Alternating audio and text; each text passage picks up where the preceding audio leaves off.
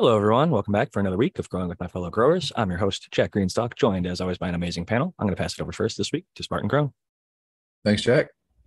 I'm Spartan Grown. You can find me on Instagram under Spartan Grown, all one word, no spaces. Otherwise, you can shoot me an email at spartangrown@gmail.com, and I can help you with all your cannabis growing questions. Thank you so much for joining us again, and I'm going to pass it next to Dr. MJ. Hey, everyone. I am Dr. MJ Coco from cocoforcannabis.com. I am a little bit late getting here, but just got in the door, and I'm excited for the show today. So, yeah, excited to see everybody, and it'll be fun. Happy to have everyone back as well. We got more majority of our crew here tonight, which is always awesome. I'm going to pass it next to Matthew Gates. Yeah, hey everyone, this is Matthew Gates. I'm excited that we'll be talking about the illegal pesticide research that just came out recently, because I see a lot of names that I recognize, and another good reason to grow your own, of course. So to encourage that is always good. Absolutely. And to some extent, I think it might encourage some people to go through the legal market. As much as it might be overtaxed and a little bit more expensive, it can provide that safety that I think a lot of people would prefer to have. But with that said, I also want to introduce Noah the Grower. Thank you, Jack. How's it going, everybody? I'm Noah the Grower with 2 E's on Instagram. You can find me there. And I'm also excited to hear about the papers you guys are talking about and ready to get into it. Forward to this one as well. I think it can be very informative, and there's another one that we can follow it up with that is sort of similar topics there. But before we get into that, last and certainly not least of the panelists who's joined us so far is the American one. Hello, Jack panel and everyone in chat. I am the American one on the YouTubes and the American one _ with _18s on the IG. Most of you know where to find me, and you could hit me up in the DMs on the IG. And yeah, glad to be here and looking forward to the discussion. I am as well, and I've made it so that anybody can share the screen. So if Matthew would like to, you can share the article if you have any notes or anything written around it, and we can maybe start off from there. The other thing that I wanted to mention is if we have enough time for it after we get through the results and, analysis of this discussion, there's another one that's been making the rounds, at least on Instagram and other cannabis communities, Twitter, etc., about how cannabis users potentially have higher levels of heavy metals within their blood than non-cannabis users. So that might be an interesting one to discuss as well, as it's somewhat relevant to the current discussion. But without further ado, Matthew has the original research article here from Open Access, Journal of Cannabis Research. And so I'll let Matthew go ahead and lay the groundwork and tell us what this is all about. This is another example of a research report that I'm also kind of going in somewhat blind. I very cursorily looked over it already, but I haven't drunk deep. So we're going to hit this together. The title of the research, like you said, is from Journal of Cannabis Research this year, very recently published.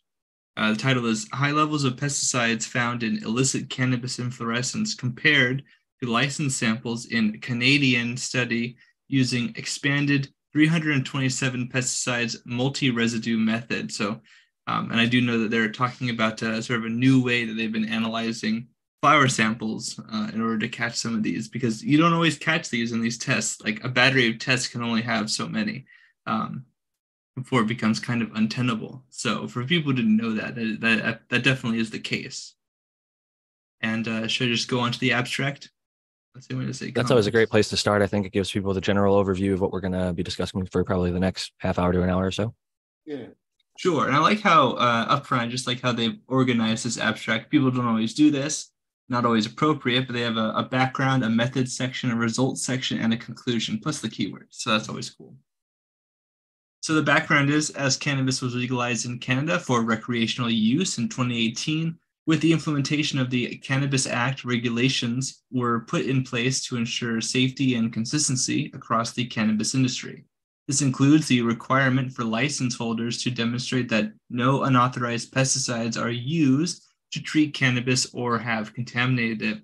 In this study, we describe an expanded 327 multi-residue pesticide analysis in cannabis inflorescence to confirm if the implementation of the Cannabis Act is providing safer licensed products to Canadians in comparison to those of the illicit market. So obviously, they do have a point that they're trying to make.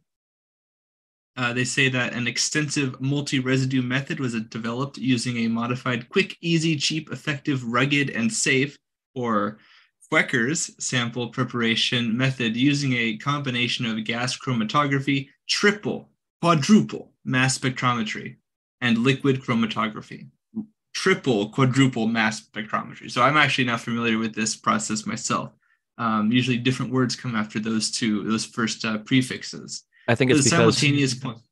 Yeah, it goes on to say for simultaneous quantification of 327 active ingredients in cannabis and fluorescence. And I think it's to try and do that all at the same time versus breaking down like individual particles, but I could be wrong about that. Verily. The results are application of this method to Canadian license and fluorescence samples revealed that 6% sample positivity rate with only 2 pesticide residues detected, myclobutanil or equal 420, and diclofenac at the method's lowest calibrated level, which is 0.01 micrograms per gram. Canadian illicit cannabis and fluorescence samples analyzed showed a striking contrast with a 92% sample positivity rate covering 23 unique pesticide active ingredients with 3.7 different pesticides identified on average per sample. Chlorpyrifos, or chlorpyrifos, I should say, imidacloprid, and myclobutanil were measured in illicit samples at concentrations up to 3 orders of magnitude above the method LCL of 0.1 micrograms per gram. So that's pretty massive. That means that not only do they find much more, they found many more types of pesticides were in the illicit cannabis in Canada. The conclusion is, these results demonstrate the need of an extensive multi-residue method capable of analyzing hundreds of pesticides simultaneously to generate data for future policy and regulatory decision-making and to enable Canadians to make safe cannabis choices. All right, that's the abstract. This one comment I had that one of the comments from our episode a few weeks ago had kind of talked about how they read on the forums and they knew for sure that UV was effective because it said it on the forums. And then this reminded me that like I also read on the forums for a while that there were people that said that using Eagle 20 is like the best way to go because it was a super effective pesticide and that you got to use the Eagle 20 and that, this was before they knew about the problems like it being combusted and turning into hydrogen cyanide and being, poisonous essentially to the end user.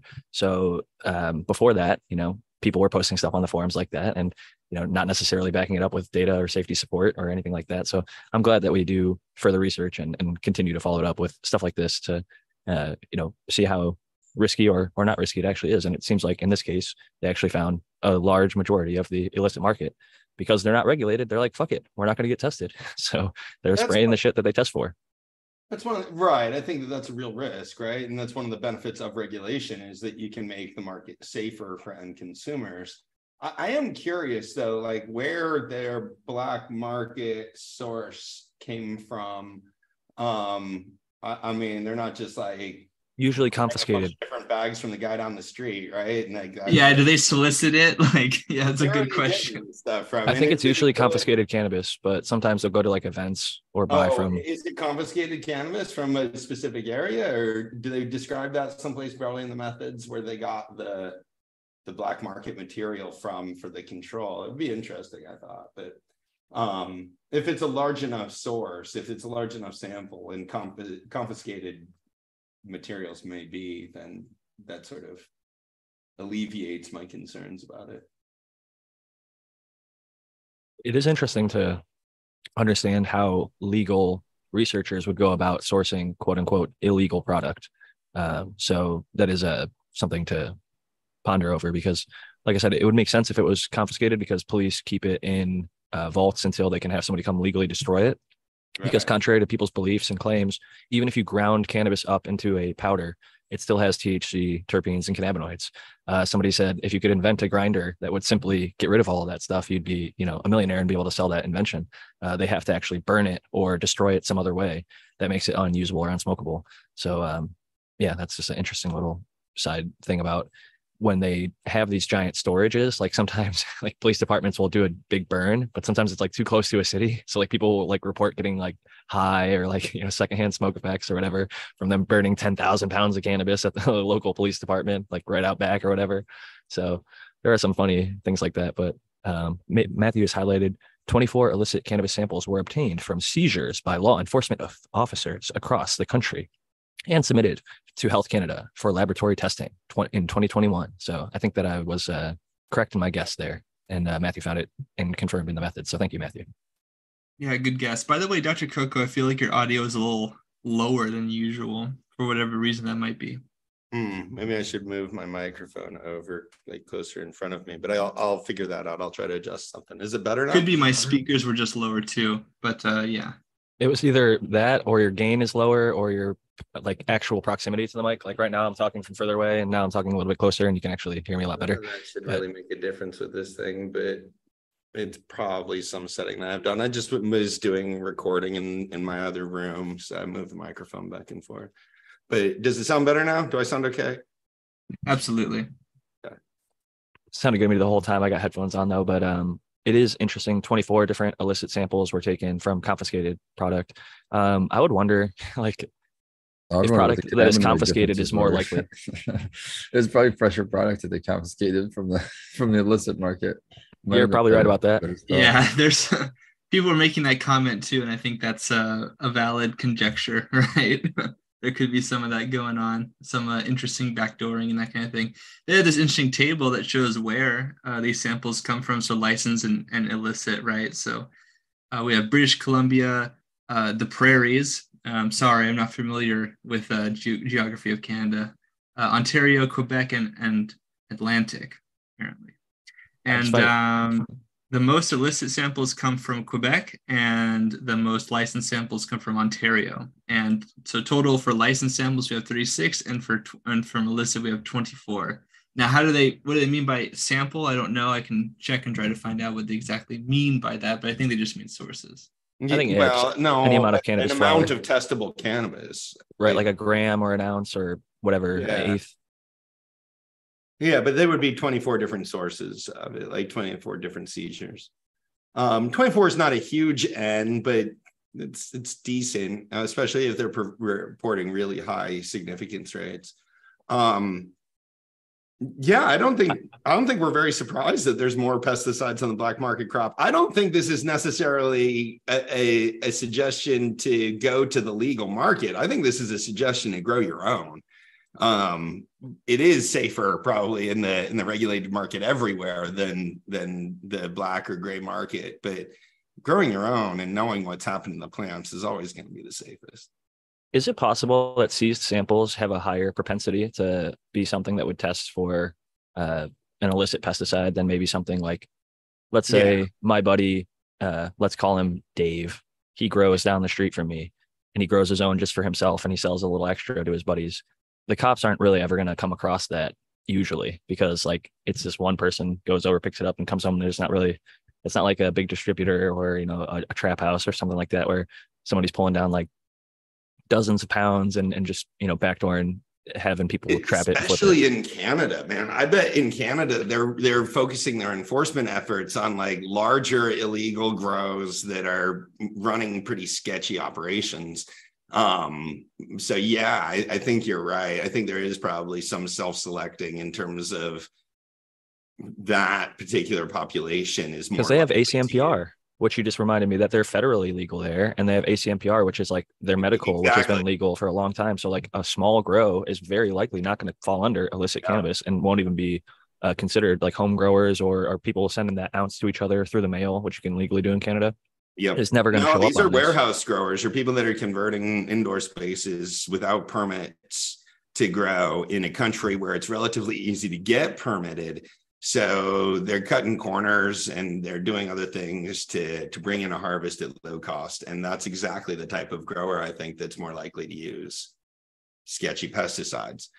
I still think that, the point stands that any, black market product is more risky than a regulated product, but both of them are more risky than a product that you grew yourself.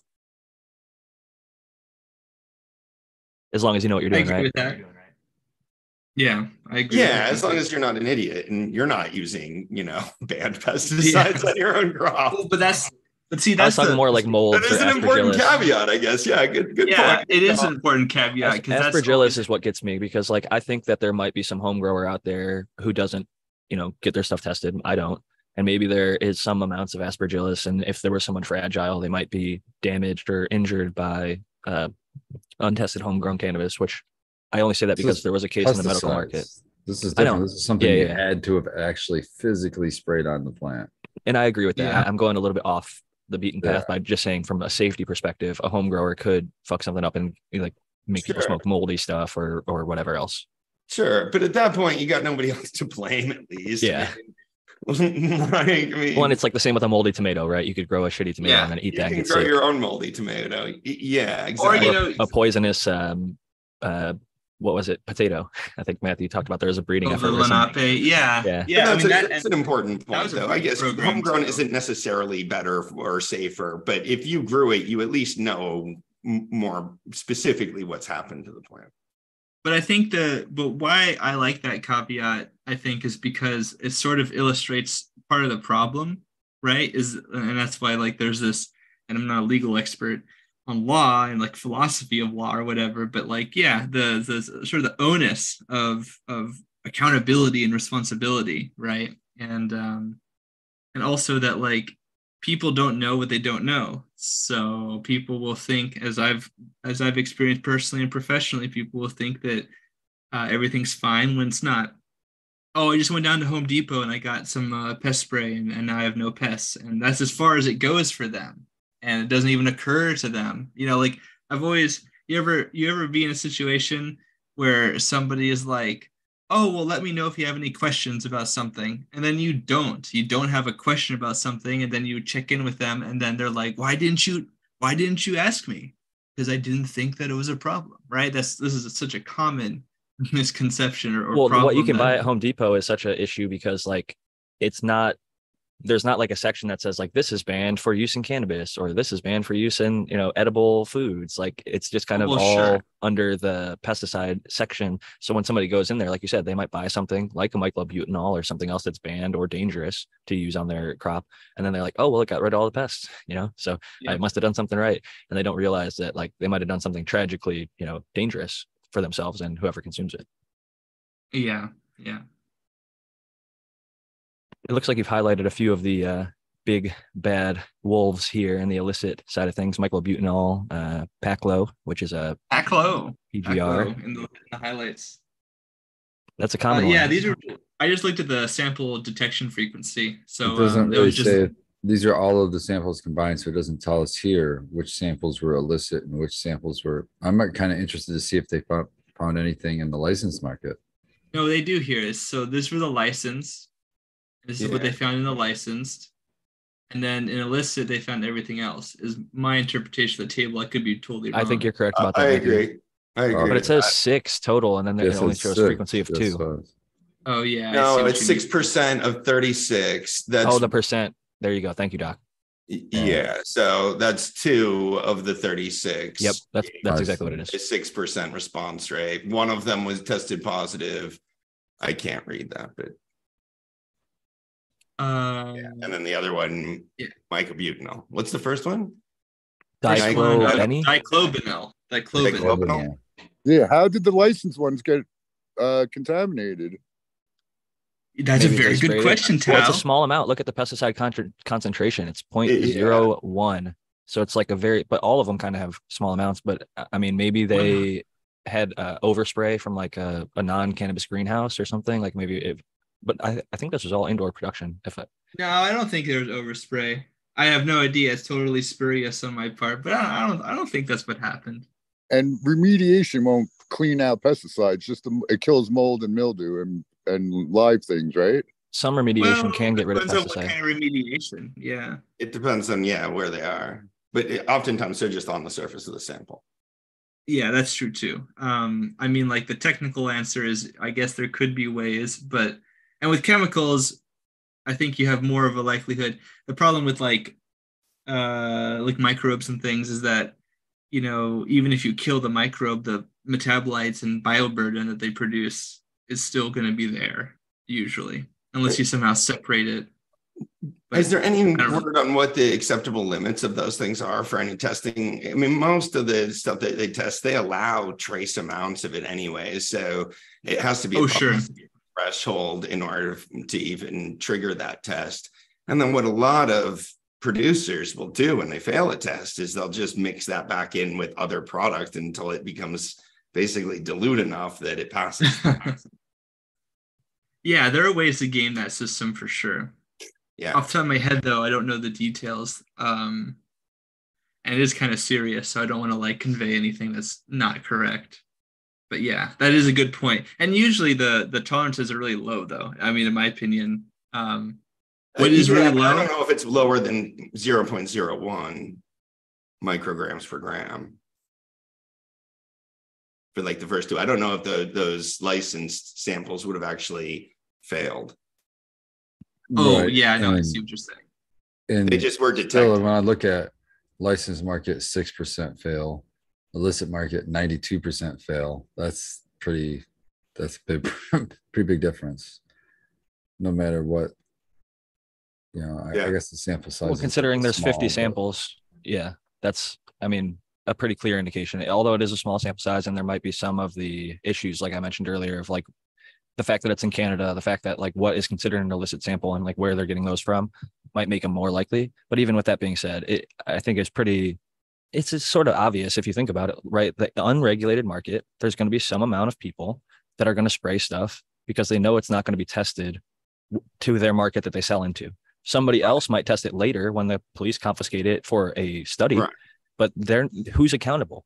Which one of these people in the illicit side, none of them are held accountable for this. They don't give a shit. They already made their sale. They've gone about their day. Their life is moving forward. So they're either ignorant or they're ambivalent.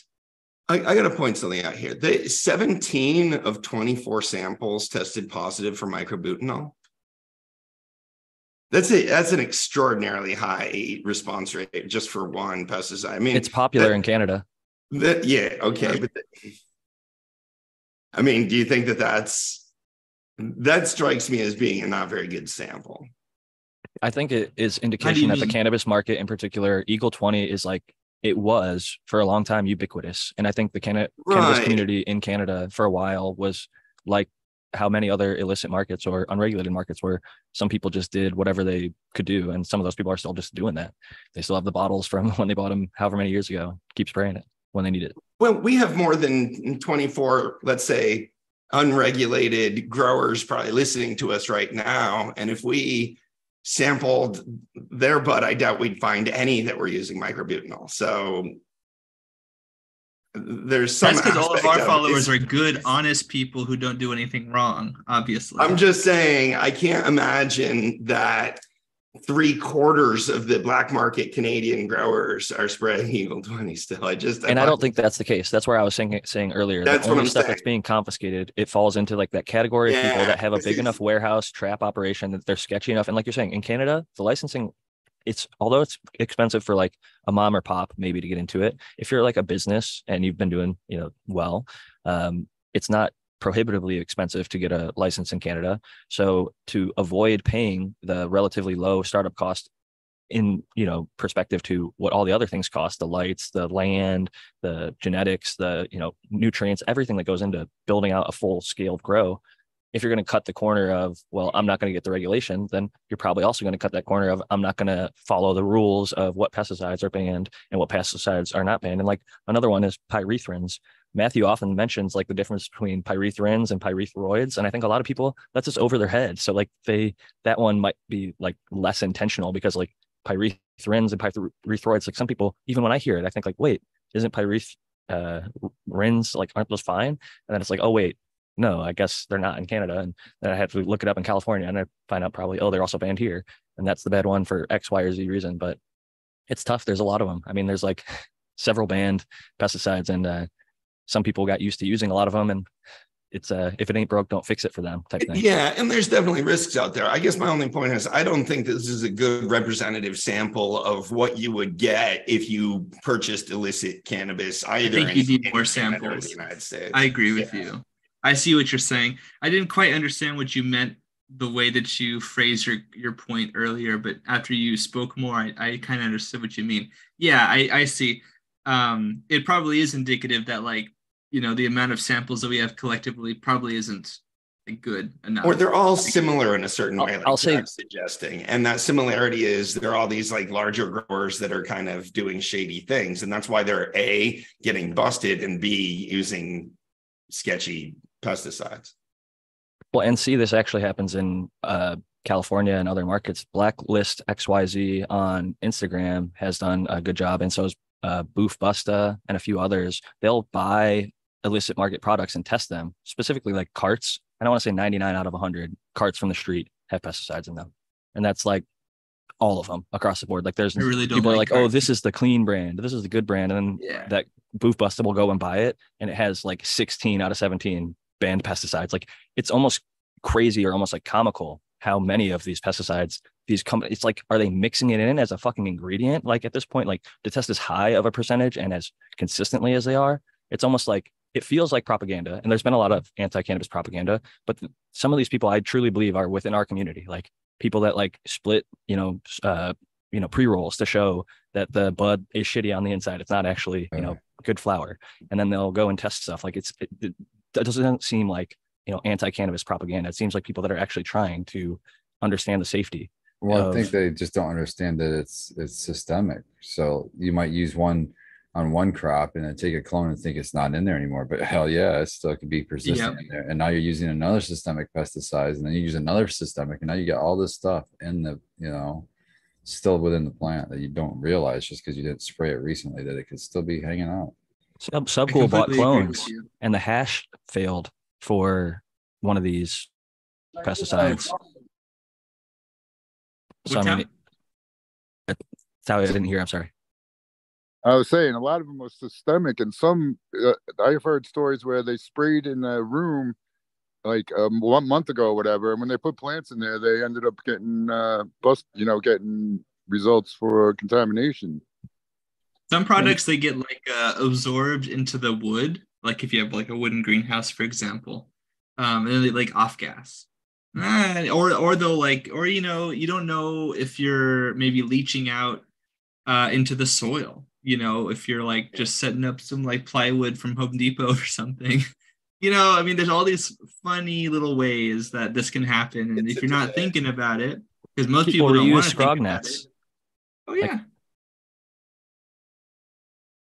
And it's not like they're bleaching down their room like every single thing. Some people do, but like even if you do that, I think there's still going to be some sort of residuals that we're not perfect. We don't go through and like get every single micron of every single, chemical in the room out of there. So there's going to be residuals, and it's going to be difficult. If you put yourself in that situation, you're going to have to be dealing with it for a little while. So it's a reason to avoid it all in the first place. One of the big sources is the filters for the HVAC system. So it gets caught in the filters, either the individual units or wherever, and it'll sort of seep through eventually and come out the other side. So it is hard to, once you've sprayed something in a room, to completely rid yourself of that thing. I think a lot of it is what Spartan opined, that like just kind of a lack of like basic information, coupled with like maybe understandable like distaste or just it's not really something people want to think about, right? It's a little complicated, but also it's just like, I want this problem done, because a lot of people are doing things in a panic. So if I were to like make if I was to suppose how this often happens, I think like Jack was saying, like you have a problem, you can't fix the problem, or you've already had a problem-solving strategy from, before many people knew. And when I say many people, I don't mean people who are professionally trained, because they've known for a long time, since before I was born.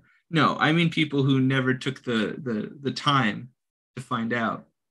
And, I've talked about this on the podcast many times, where I've encountered people on occasion who they want to play the how long can I allow the systemic pesticide to be in my product question game with me, where it's like, I know it's bad, but can I use it? And, can I just wait a long time and it will just like you know, metabolize away, because they know enough to be dangerous, right? They know enough of this technical information to know that maybe possible, maybe, but they don't. And certainly, people don't have there's no resources for that.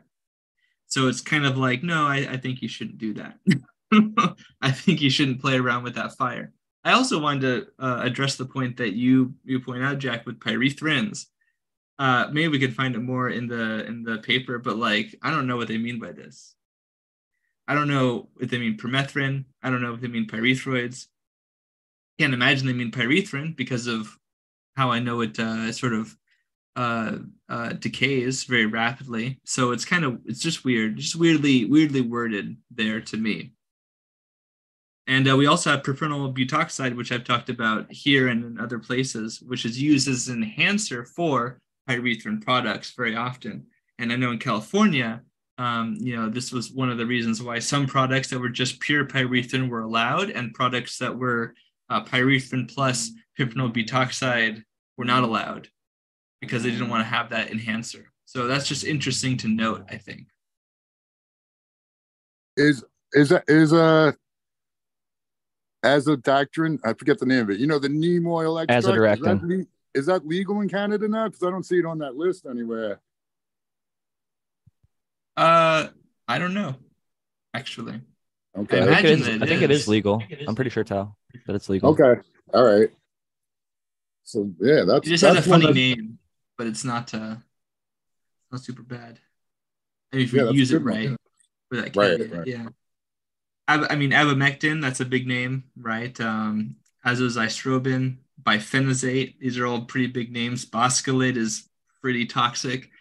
Carbaryl is really bad. Chlorpyrifos is really common in agriculture. Dichlorvos is really common. Fluopyram, imidacloprid. And there's my famous story with my friend malathion and how you shouldn't be applying that. But we also have things like spinosad here, spirodiclofan, pyromesifin, spirotetramid, and the tetramits in general are, I think these are fungicides, if I remember correctly. So yeah, so it's pretty common. Oh, and here's permethrin.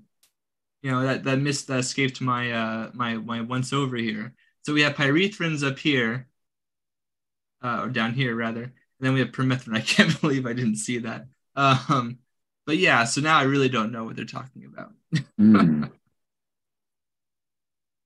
Is the binding agent the one, because you said I think pyrethrins are okay in California, but the enhancer, is that dangerous in its own regard on its own? Like what's enhancing something just seems like it makes it more effective to me, but I would imagine that it comes with a double-edged sword. There's a drawback or a health consequence or environmental. I think they don't want it on like the smokable material. Yeah, I think it's one of those things where if you're applying it to like tomatoes or something, it's way different than it is to like apply it onto like the inflorescence. And hey, I'd rather the law was cautious rather than just being like, yeah, sure, whatever, apply it. You know what I mean? That's a good point. Yeah, better than being willy-nilly and slowly, potentially poisoning people over time or rapidly, in some cases. Is there anything further from this that we want to look at or highlight? I just want to highlight that if I'm reading this table correctly, that for some of these, the amount of micrograms per gram was kind of egregious. So for chlorpyrifos, we have 0.01 micrograms to 30 micrograms, if I'm reading this right. For imidacloprid, we have 0.1 to 60 micrograms per gram. For riclobutanil, we have 0.02 to 70. Damn. And yeah, I think those were like the big ones. Some people were drenching their shit, essentially. Yeah. It's scary. That shows you how little the care is in some of these really trappy, shitty fucking operations. I get it. Everybody's trying to make their fucking living, but I think that there's a better way. And if they just took a little bit more time, they probably even get more money and have a better product at the end of the day. So I think it's all about education, even for these people that are in that illicit market, just trying to do it for a buck, if you could do it a better way. You can even save money. These pesticides aren't cheap sometimes. So No. Yeah, and How many people- Amazon. And, Go ahead, Matthew. oh, I just say yeah, and not only are they not cheap, but people share them with each other. Like they have a problem, they're like, dude, what do I do? Allegedly, Always. and Yeah. yeah, and they get stuff shared by their either agricultural friends, or they just have people who buy stuff, and Amazon and other online distributors got into a lot of trouble recently. Been cracked down on for pesticide um, sales and deliveries, things that are controlled substances, not in that way, but similar. And I think that that's still kind of a problem in that it's not totally controlled. But yeah, that's another factor is that people find their ways, and where there's a will, there's a way. There's a good question in chat. Who paid for this study?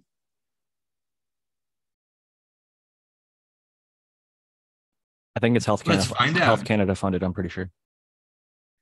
Looks like open access funding provided by Health Canada. Boom. That to me is about as objective of a funding source as you're going to get. Unfortunately, it's not perfect, but they're, it. I would say from what I've seen from the research that they've done, I actually think that they're doing a decent job, and I think that this is doing a decent job. It's not ever going to be perfect. We're not really ever going to have a perfect scientific research article, but we just keep on getting more information, and it gives you a view into what is available on the scene, and it gives I'll you some write one insight. eventually. It's certainly an uncompromised funding source. I mean, that we know that Health Canada doesn't put editorial constraints on the research that they fund. That's what you're worried about with funding sources, is that they're going to put their finger on the scale of the results of the study. Right. It's not like where this was funded by a lab testers of Canada or whatever, like who sell the lab testing equipment to try and get more that complicated they get lab first equipment. review of the manuscript before it gets published and get to recommend changes and things like that to the authors. That's stuff where they turn over their editorial control because of the funding obligations, or certain funding sources will only fund research that's already aligned with their interests, and that's not true about Health Canada either. Yeah, I think that this was well done. At the end of this discussion section, they say that high illicit cannabis pesticide positivity rates were also observed in other jurisdictions. So there's other research if you ever wanted to take a look at it, apparently 4 being sampled here or referenced here. And they say that to the author's knowledge, this study is the only extensive pesticide multi-residue analysis that compares pesticides in the licensed and illicit cannabis markets in a nationwide jurisdiction where cannabis has been legalized. And then at the end, albeit being a small study, our results do support the Government of Canada messaging, where, quote, consuming illegal products could lead to adverse effects and other serious harms. Testing of illegal cannabis has found contaminants like pesticides and unacceptable levels of bacteria, lead, and arsenic, which I guess they're referencing some article here from 2022. That goes perfectly into this other article that I have. I don't know if we want to do a little bit of discussion or get right back into another scientific article, but this article talks about levels of heavy metal in cannabis users' blood, comparing them to non-marijuana / non-tobacco use, exclusive marijuana use, exclusive tobacco use, and dual use. And they compare them. 2005 to 2018 study from environmental. It's related. It's something different, but I think we can dive into this and keep talking about both of them. Does anyone have any other comments, or is there anything from chat that we should go over? And then, yeah, let's just let's jump into that next one.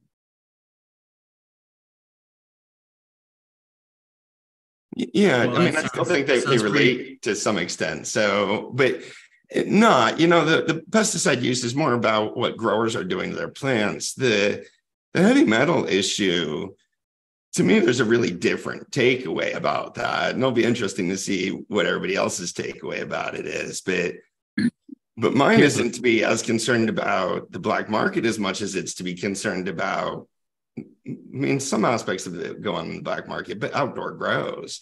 Where are your plants? Yeah, just inputs. I agree with Tal. If you get all your inputs tested, you don't worry about it. Yeah. What is spinosad? Is it a chemical? Spinosad from a bacteria. Or I guess it could be. I mean, originally, it's they're their metabolites. There's many different spinosins, and then the product spinosad is those spinosins, and So you can they're synthesize natural. them. They're not synthetically producing it yet, or What do maybe you mean they're by natural?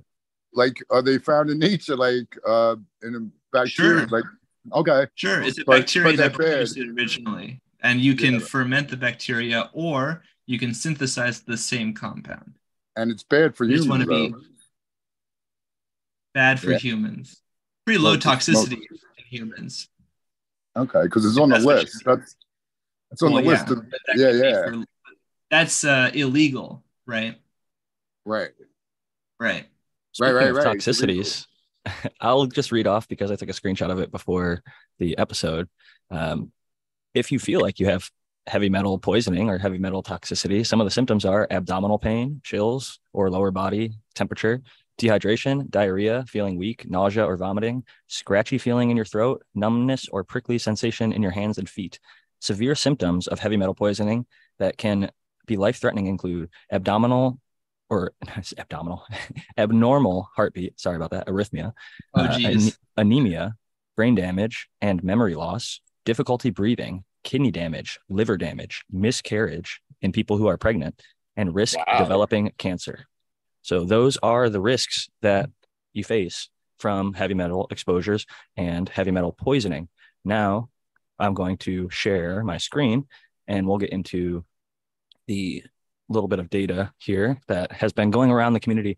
And here's something that I've noticed. I see a lot of headlines shared and then the data doesn't get dove into, right? So Yeah, you get the CNN article, marijuana users have higher levels of heavy metals in their blood. Okay, so this title is actually blood and urinary metal levels among exclusive marijuana users in N. Haynes, 2005 to 2018. And I guess I'll pass it to Spartan Grown and he could read over the abstract while I drink some water, put that sexy voice to use. Oh, I appreciate that. Now I got to use my eyes, man. I don't know if I trust them. I can't scroll the screen, man. Where's the abstract objectives? Oh, intro. Okay, there we go. Marijuana is the third most commonly used drug. I lost my spot. Oh, you want to read the first part? Marijuana is the third most used drug in the world. The objectives, because the cannabis plant is a known scavenger of metals. A scavenger of metals. That's a really fancy way of saying a dynamic accumulator. We hypothesize that individuals who use marijuana will have higher metal biomarker levels compared with those who do not use their methods. We combine data from the National Health and Nutrition Examination Survey 2005 to 2018 for N equals 7254 participants, 7,254 participants classified by use: non-marijuana, non-tobacco, exclusive marijuana, exclusive tobacco, and dual marijuana and tobacco use. 5 metals were measured in blood and 16 in urine using inductively coupled plasma mass spectrometry. Urinary metals were adjusted for urinary creatine. That's important. I'm glad that they included tobacco use in this study because I often think that that's left out. And I'm thinking like, some people might get negative effects from being heavy smokers that aren't, factored into some of the studies. So it's cool that they included even tobacco users. The results: participants reporting exclusive marijuana use compared with non-marijuana, non-tobacco use had statistically significantly higher mean cadmium levels in blood, which is one of the things tested for in the commercial markets in Michigan for sure, and urine. I'm not going to give all those numbers. And statistically significantly higher mean lead levels in the blood and urine. Wow. So the discussion is our results suggest marijuana is a source of cadmium and lead exposure. Research regarding cannabis use and cannabis contaminants, particularly metals, should be conducted to address public health concerns related to the growing number of cannabis users. Now that's interesting just to me because those are both those with heavy metals are tested for in the commercial market of Michigan anyway. So that is something that's tested for here. It is interesting. And then the other interesting thing is I wanted you to read that abstract really quickly. And then I'm going to just jump down to the first chart. This is all demographic data, race, ethnicity, age, etc. But then we continue to scroll down and we hit metals, okay, and then non-marijuana / non-tobacco use. I'm only using the M word because that's what they put in the data. I prefer cannabis. So exclusive cannabis use, exclusive tobacco use, and dual use, like arsenic. I know we were just talking about lead and cadmium, but like you can see arsenic levels are lower for one example. I was thinking that that was actually lead, but you can see here lead 0.33 versus 0.3, non-marijuana user versus exclusive marijuana user. So they just said that the lead was higher in marijuana users, but when you actually go down to the data and look at it side by side, that looks like a lower amount to me. So I think we need to look a little bit more into the data there. And I guess we'll do the same with cadmium, 0.15 versus 0.13. Again, lower in exclusive marijuana use. Maybe it's higher. I don't think we're reading that chart the right way. Okay, table 2, median interquartile range metal levels measured in urine, something per gram, micrograms per gram in blood, and micrograms per liter for lead across categories of non-marijuana / non-tobacco equals 4,666, exclusive marijuana use 358. So that's a small group. That's just the median, though. They're just in this chart, they're just reporting the median in the first number, and then it's the range is the number in parentheses. So your low and your high numbers. So going back down, I guess we can look at cadmium. There's 0.09 is the lowest for non-users, and then 0.26 is the highest. I mean, I can just tell you, Jack, they're not going to publish this with data in this table that directly contradicts what they say in the paper. So we read more carefully to understand that. I don't think that the analysis that says their own data disagrees with what they're saying is going to prove to be correct in the end. There's something else. I don't know what it is, but I wouldn't trust your review here. Well, that's why I want to go through it. I just wanted to jump to that because when I heard this, that's what I looked at. And as somebody who's, I feel like somewhat scientifically competent, when I read that data and looked through this, I mean, as an example on the last one, both the things that I read that I thought I remembered, I was correct about. Health Canada was the one who funded it. And the other thing that I mentioned as well was it turned out to be correct. It was confiscated samples. And so looking at this again for the second time, I do think that there might be some discrepancies, but I do think we should go through it a little bit more slowly, look at the methods and results and all that to see where they're actually getting. Understand that chart of data at the bottom. I think that I'm not trying to challenge how closely you read these articles in advance. I'm just saying it's unlikely that they're going to publish a chart of data that directly refutes what they're trying to say in the article. So we need to better understand what exactly is going on there, because I agree with you. It looks like it doesn't agree with what they're saying. My question is still about the statistical. What is it? Wait, I just lost the word. Significance. Yeah. That's like anyone could just say that. It's like it would have to be more though, Tao. There'd have to be a number that's higher, and they'd have to, even if they like change the amount of significance, it would have to be higher to say that it's significant. Like there's has to be more amount of lead or more amount of cadmium in the group's lead for them to say that. Otherwise, it's just falsification of data. What makes it significant? You know what I mean? It's a p-power. Tao, this is a measure in statistics about how likely that is to just be a random variance. So if it's close enough, it might just be random that it was less or more. But if it's far enough away, then it becomes statistically unlikely that it was just random. And at that point, it becomes statistically significant. And the point at which it becomes statistically significant is a function of statistics about how big the sample size was, basically. So that's not subjective to somebody just saying this is significant or not. That actually means that there's a very small chance that this difference was just because of randomness. Random. Okay. All right. Well, and there's varying levels of like the p-value. If it's p of 0.0001, it's going to have a much, higher statistical significance of like p of 0.05, which I think is like the standard, or 0.01.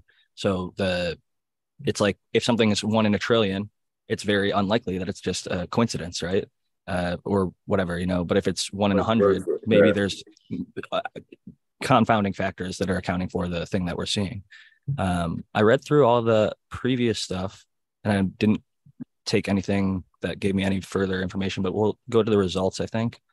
The characteristics of NHANES participants by marijuana and tobacco use categories are shown in Table 1. Characteristics by recent use among exclusive marijuana users are shown in Table S5 in comparison with non-marijuana users. So I think the S5 is what we need to go to, not Table 1, but that might be the next one. Let's see.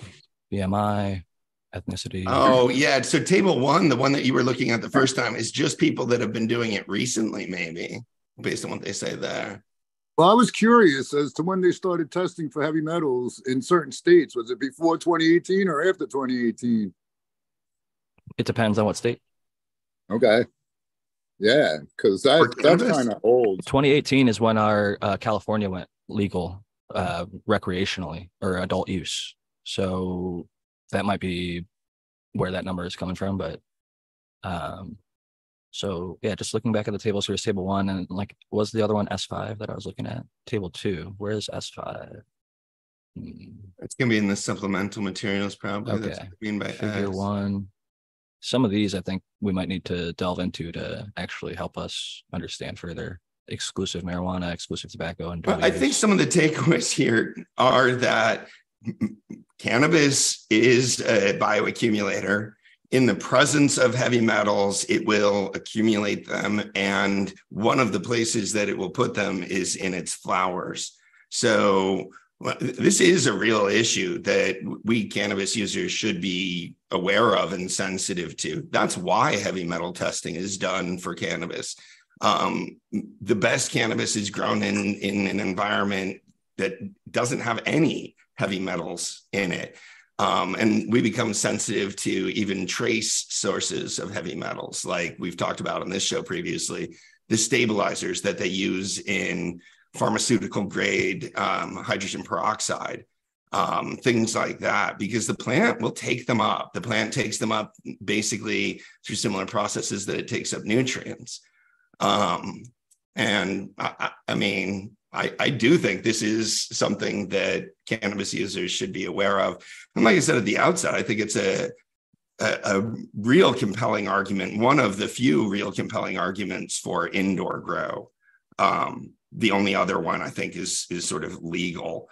But this being able to isolate the plants from heavy metals with a heavy bioaccumulator that we're going to eventually smoke, it's an important point. Yeah, I also want to echo a sentiment that I saw in the chat, which is that yeah, there are organisms out there that can bioaccumulate like heavy metals and things, but I think this is very, very often misunderstood or misconstrued as like getting rid of the heavy metals. Like you're gonna need like a nuclear reactor or something to turn elements into other elements. So the heavy metals, yeah, you can absorb them.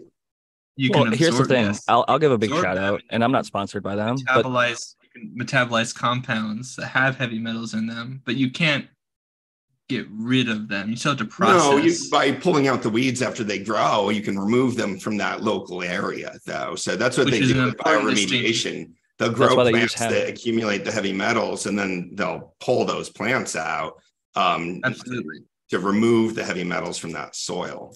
But which is good. Plants, and then you got to deal with those plants that have heavy metals. Yeah, you can do the same thing with nuclear. But I wanted to just mention where this brass tacks actually, we're getting into the weeds a bit, and it is important to do, obviously, at times, especially when we go into the science. I know some of the stuff bores some of the people, and some of the people, these are their favorite episodes. But from a grower's perspective, how can you make a difference? It doesn't matter. There is a group out there, at least one that I'm familiar with because I get products from them, partially because of this. Buildasoil.com tests every one of their products and provides heavy metal testing, and they get zeros across the board. And if anything, and same with formerly Swanson Michigan Made Mix, he had his stuff all tested for heavy metals before I purchased from them. So getting laboratory testing that's current on inputs is going to give you a significantly higher chance of avoiding testing positive, because some of the stuff, although we get it in our blood from your broccoli or your kale or your lettuce or any other foods that you eat, small, tiny amounts. The FDA and other organizations have said that like lead, for example, is one that like no levels are good, right? So even small amounts of it are not good to have. But like I also know somebody, my buddy in Florida, works in a lead mine. he is a tradesman, and he got his lead levels tested in his blood, and it was like 1.4 when he started. His company says if you get to a 21 in your blood, then they let you go. At 50, OSHA says you're like considered too risky and you can no longer work in any industry that involves lead. So the levels that we're seeing here, 3.27, obviously they're not good, and they will accumulate over time, and we don't want to continue to accumulate heavy metals. So avoiding them is a great thing, but they are still relatively low. And looking at the comparisons, what's the highest number on any of these? Go through and we can look. I mean, oh, this one's terrible. Strontium, 97.11. I want to make one point, kind of a little pushback to some of the mood I see in some people in the chat. We've been waiting for science like this to be done with cannabis for a long time. And I appreciate that we review these kinds of articles. I think we do a pretty good job of being critical with them and looking at things like where they're funded and what their sample size is and how they're growing the plants and, whether the results really align with what they're saying. But I sense a certain hostility to like any article that's funded by like any government source is like, all science is government propaganda. And I just think that, guys, we've been waiting for this science for a long time. And it's not always 100% high quality, but dismissing it as government propaganda is pretty short-sighted, I would say. It's not the CDC making these announcements just to say that maybe that's why the people are skeptical. But let me also point out there's many reports of heavy amounts of lead in rolling papers and blunts. So perhaps that's a contributor too to these levels. Absolutely. And I think that wouldn't be parsed out in exclusive tobacco use or exclusive cannabis use, because people who smoke blunts don't consider themselves tobacco users. They consider themselves exclusive marijuana or cannabis users. Typically, they don't think like, oh, I smoke tobacco because I buy a pack of Switcher Sweets each week and bust them down and roll it up. There's still tobacco in there. So that is something that I think survey data does come down to some small amounts of unreliability, but I still think that there can be interesting things parsed from it. The thing that I kind of was looking at is like looking at these levels. And I think Doc is correct. It's more in the extremes, not in the medians, but I'm kind of pissed they only give us the median and then the interquartile range of the lows and the highs. But like, I'm using my own eyes. I've looked at every single table that they've provided in this study. I've scrolled through and looked at all of the methods, materials, and all the other stuff now. And it just doesn't make any sense to me that this seems like it could be a misinterpretation of data or misreporting. Sometimes they literally just, like this right here where it says exclusive marijuana use, might have gotten flip-flopped with non-marijuana use. That kind of stuff happens. I've seen that in papers before, like that exact same thing. So the data gets flip-flopped, and then that might be the reason that we're seeing this. But just going off of what they've provided here, the highest versus the lowest numbers, like 5.26 versus I think 2.51, 2.38 is the lowest, and that comes from exclusive marijuana use, 2.35 exclusive tobacco use, actually. So tobacco use is showing the lowest range on the total arsenic, but they have 3.44 as their average or median. So like, it's interesting, but like to me, what this kind of says is like they're finding some statistical significance within this data, even though when you're looking at it with your own two eyes right here, like cadmium 0.15, 0.13, 0.24, obviously exclusive tobacco use is the highest. But again, there's ranges. But the amounts, obviously you don't want any, but the amounts are all fairly low. And these could come from other exposures. What controls are being done to show that it's not coming from foods, or diet? Some people have worse diets than others, that they might be exposed to more heavy metals and things like that. So I think that this paper, the reason that I wanted to focus on it is when I saw it going around the community, everybody sort of just accepted it as like the fact of what the headline read, which is CNN saying. And actually the reason, when I look at the actual study, it doesn't say immediately, other than the abstract, it does reference that. And it gives this one line here of results talking about their significance and what they found. But I don't know. I think that sometimes the headlines can be a little bit misleading and that more thorough research needs to be done. But I agree with Doc. I'm happy that the research is being done because it is necessary for us to continue to learn and grow as a community. We don't want to have people getting sick from what we view as a medicine, or many of us do. Yeah, I agree. And I also want to say that, like, yeah, it's kind of a like I've said before, sort of a spurious point to make if you're going to look at everything like, oh, it doesn't agree with what I think, then it must be some sort of a propaganda piece or hit piece of some kind. I think Confirmation that's sort bias of is real. yeah, Yeah, absolutely. it is. Absolutely. And And I also, didn't I want think to it's call anybody out there. understandable. Go ahead, Matt. Oh, sorry. I just want to say it's sensible to be like sort of always like thinking about that. And I also think it's also understandable because for a long time, the the prohibitionary research and other sorts of things were not fair. No, they were not. Absolutely. So I can totally understand why people would be sensitive to that, and so I get it. But I think that you have to be more specific with your criticisms. I think you have to find something that's really a smoking gun. I think, and that can be hard to do. And I mean, I guess a sufficiently obfuscatory group could just like not give you the clues, I guess. But then it's like, well, then everything could be that, right? So you have to be a little bit more uh assiduous. I don't know how else to say it, I suppose.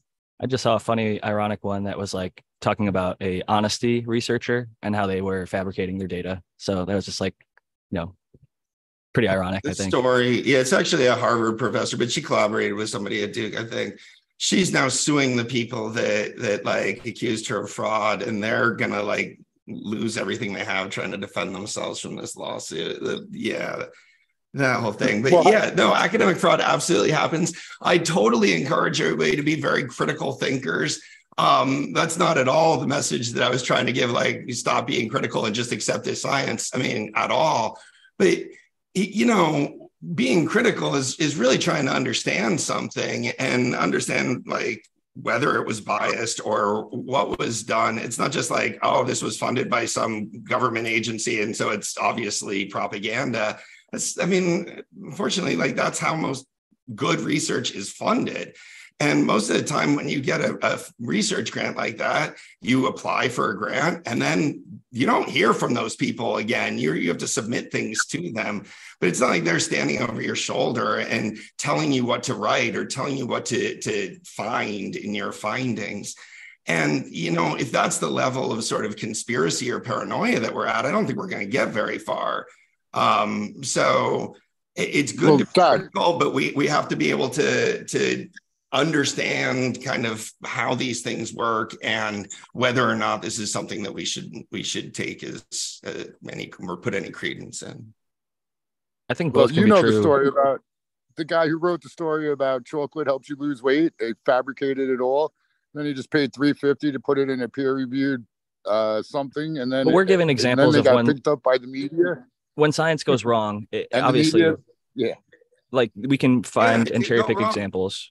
But that's like why Doc we is have saying, to be critical too, right? I mean, that's why we still have to be critical and accept this. We're not just like, oh, look where this was published, I'm going to believe every word it said. It's us to, make sense. But we can't throw the baby out with the bathwater. We can't throw the baby out with the bathwater. Absolutely. And that's kind of what we do if we're going to say we can't trust any government research, even though the government has lied. They, especially about cannabis, especially in the past, have been harsh on cannabis and their prosecution of it.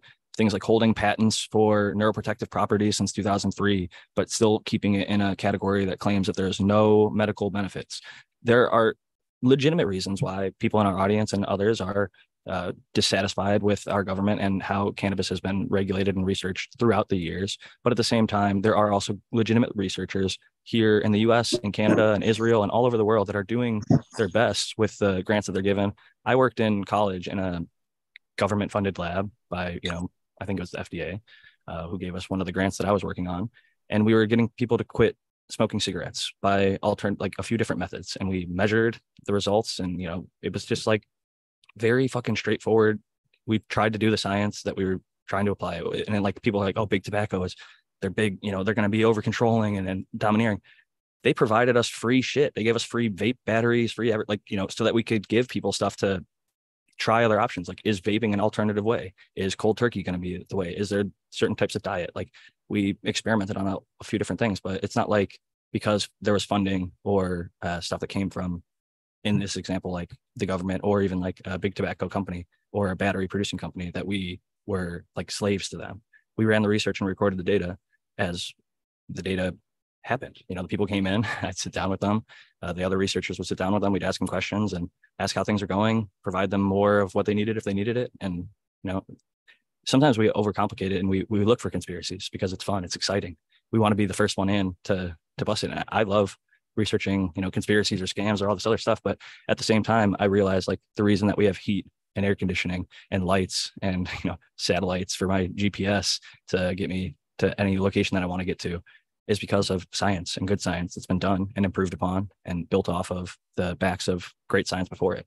So I understand the skepticism, but at the same time, though, it's great to be skeptical, but to a point for sure, because you also it reminds me of the old heads in growing where they didn't want to switch from HPS lights to LED lights. They want to stick their heads in the sand when it comes. Careful, Noah's still with us. They want to stick their heads in the sands when it comes to new science, and they just don't want to embrace it, and they just want to dog it or not believe it or whatever. When all the evidence, the first LEDs, Spartan, made them that way. I'm pretty sure the first LEDs introduced gave them reason to be skeptical. No, I don't think so. No, not the same people I'm talking about. Not the same people I'm talking about. But same people I think I'm some of talking them, about they are can't the people afford the that new just thing, completely so they talk shit on won't it. any kind of a new anything. They won't even give it a shot. They won't listen to any of the science. They won't listen to anything. They'll shoot it down before you've even finished your sentence. That's the kind of people I'm talking about. And it's like, it's sad because they're limiting themselves. It's not limiting me in any way. I could still do what I want, and that's fine, but I want everybody to grow. And you don't grow. You stop growing as a grower if you limit yourself to just one way of growing and then never improve. Eventually you're going to be left behind when everything The else grower, you still got a couple of HPSs. Is the LED outperforming? Yeah, I'm running HPS, and you know how it goes. I try not to say controversial stuff, but I'll just say it. Yeah. A lot of the stuff that my buddies have that grow with, even I'm talking Gavita's top of the line LEDs. My stuff tastes better, so I'm just chilling. The reason why. We don't know the reason why. Right, I would agree. It's more than the light. It's Noah's grower. He's a great cultivator. I do know how to grow good weed, but exactly, give yourself some credit. It's not the light, it's you. I'm always just so hesitant to mix it up, with when it comes to lights. But it's just the money. Like, I've got a lot of money tied up into it. And one of these days I'm gonna, try and ask Doc. I've offered you a light before, and you've like, no, I don't want it. So let's not play games about it being the money. I wasn't gonna charge you. I appreciate it too, man. Yeah, it's about the money. Anyways, so, there is a thing though. It is about the money for a lot of people. It is. So I'll say that. And I pulled up a chart right here called the product adoption curve, where it describes the first people are called innovators, and then you have your early adopters. The chasm is when like the majority, I think, of people start to like maybe 40 or 50%. Early majority, or maybe 50% is right here, but I forget what exactly the chasm is for. Late majority, and then laggards. So you can see this in any technology, from computers to vehicles to lights to cell phones. The chasm is like, it needs to reach a certain critical mass before it will get to the majority. So like for EVs, for example, you need to have a certain amount of charging infrastructure before a majority of people will be willing to do that. And so you get like all the early adopters, but then there's this lag that they're referring to. Yeah, everybody knows. Don't buy the first model. Wait till they fix the kinks and get the second edition or whatever. No, right? But you don't want to put a record over there in the end either. But I'm a believer in that. Friendly reminder that like back in the days of locomotives, like people thought that stuff would like steal your soul. and stuff. People are like, don't get on those locomotives. There are people who still I think don't trust that photographs will steam steal your cruise. soul. If you go to spots across overseas, people think that photographs will steal your soul, and they won't let you take a photo of them or like walk through a No. market with a video camera. They'll Or that like if you attack fall you. asleep with an electric fan going, that might be I'm in hazardous to your health. South Korea I'm in represents. Mennonite. I'm in Mennonite country and partial Amish. Yeah, they're on board with that kind of beliefs.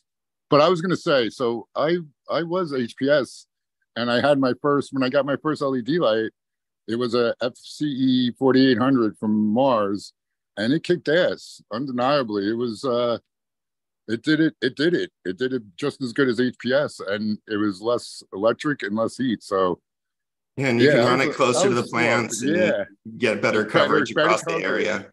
Coverage is really key on that, Doc. Yeah, that's what made a huge difference. Every nug in every place just about was even. So yeah. I'm a believer in LEDs. Don't take me wrong on that one.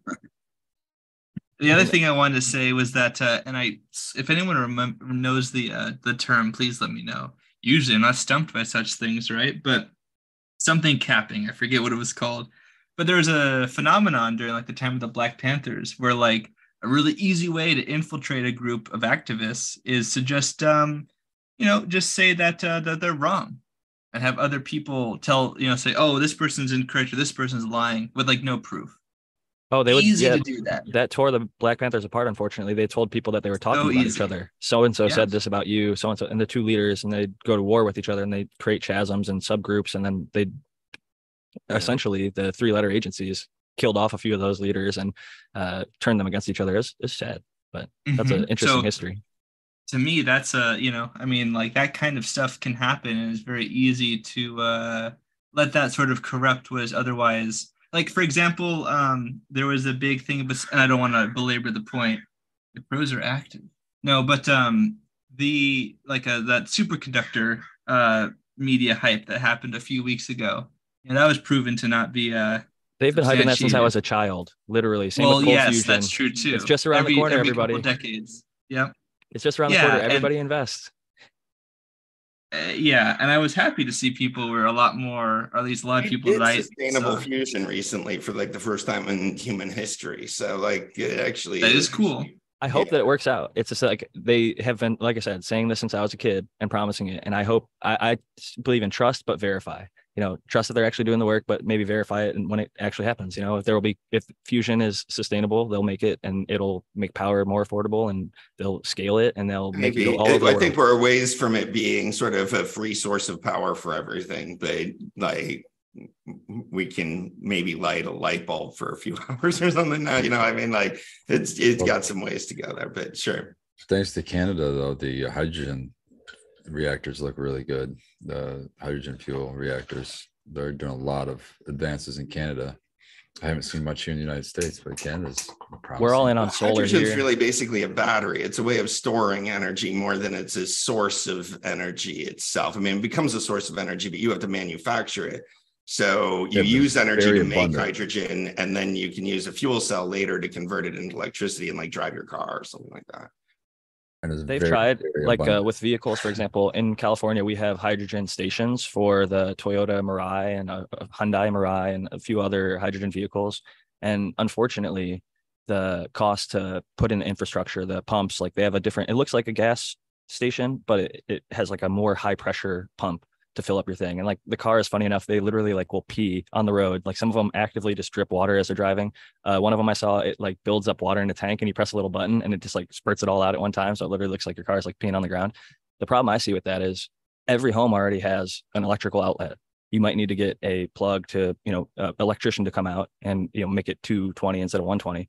But even some of the smaller, lighter cars, you can just, with electric or hybrids, you can plug it into your own house. Everybody's got a gas station. But if you don't live in a house, if you live in an apartment building and you don't have parking and you have all these other issues that are big problems for early adopters that don't get across that chasm in that chart that we saw there, right?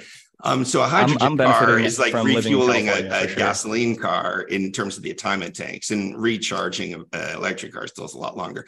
I don't think this is the topic of our podcast, though, but it's fascinating. Right. I think we're just talking about like technology and how when it comes in, people adopt it at different rates for different reasons. But it can be insightful to why certain technologies are adopted and implemented within our And I think that's like one of the perfect examples, because HPS versus LED, again, it is an affordability thing, and it's also a familiarity thing.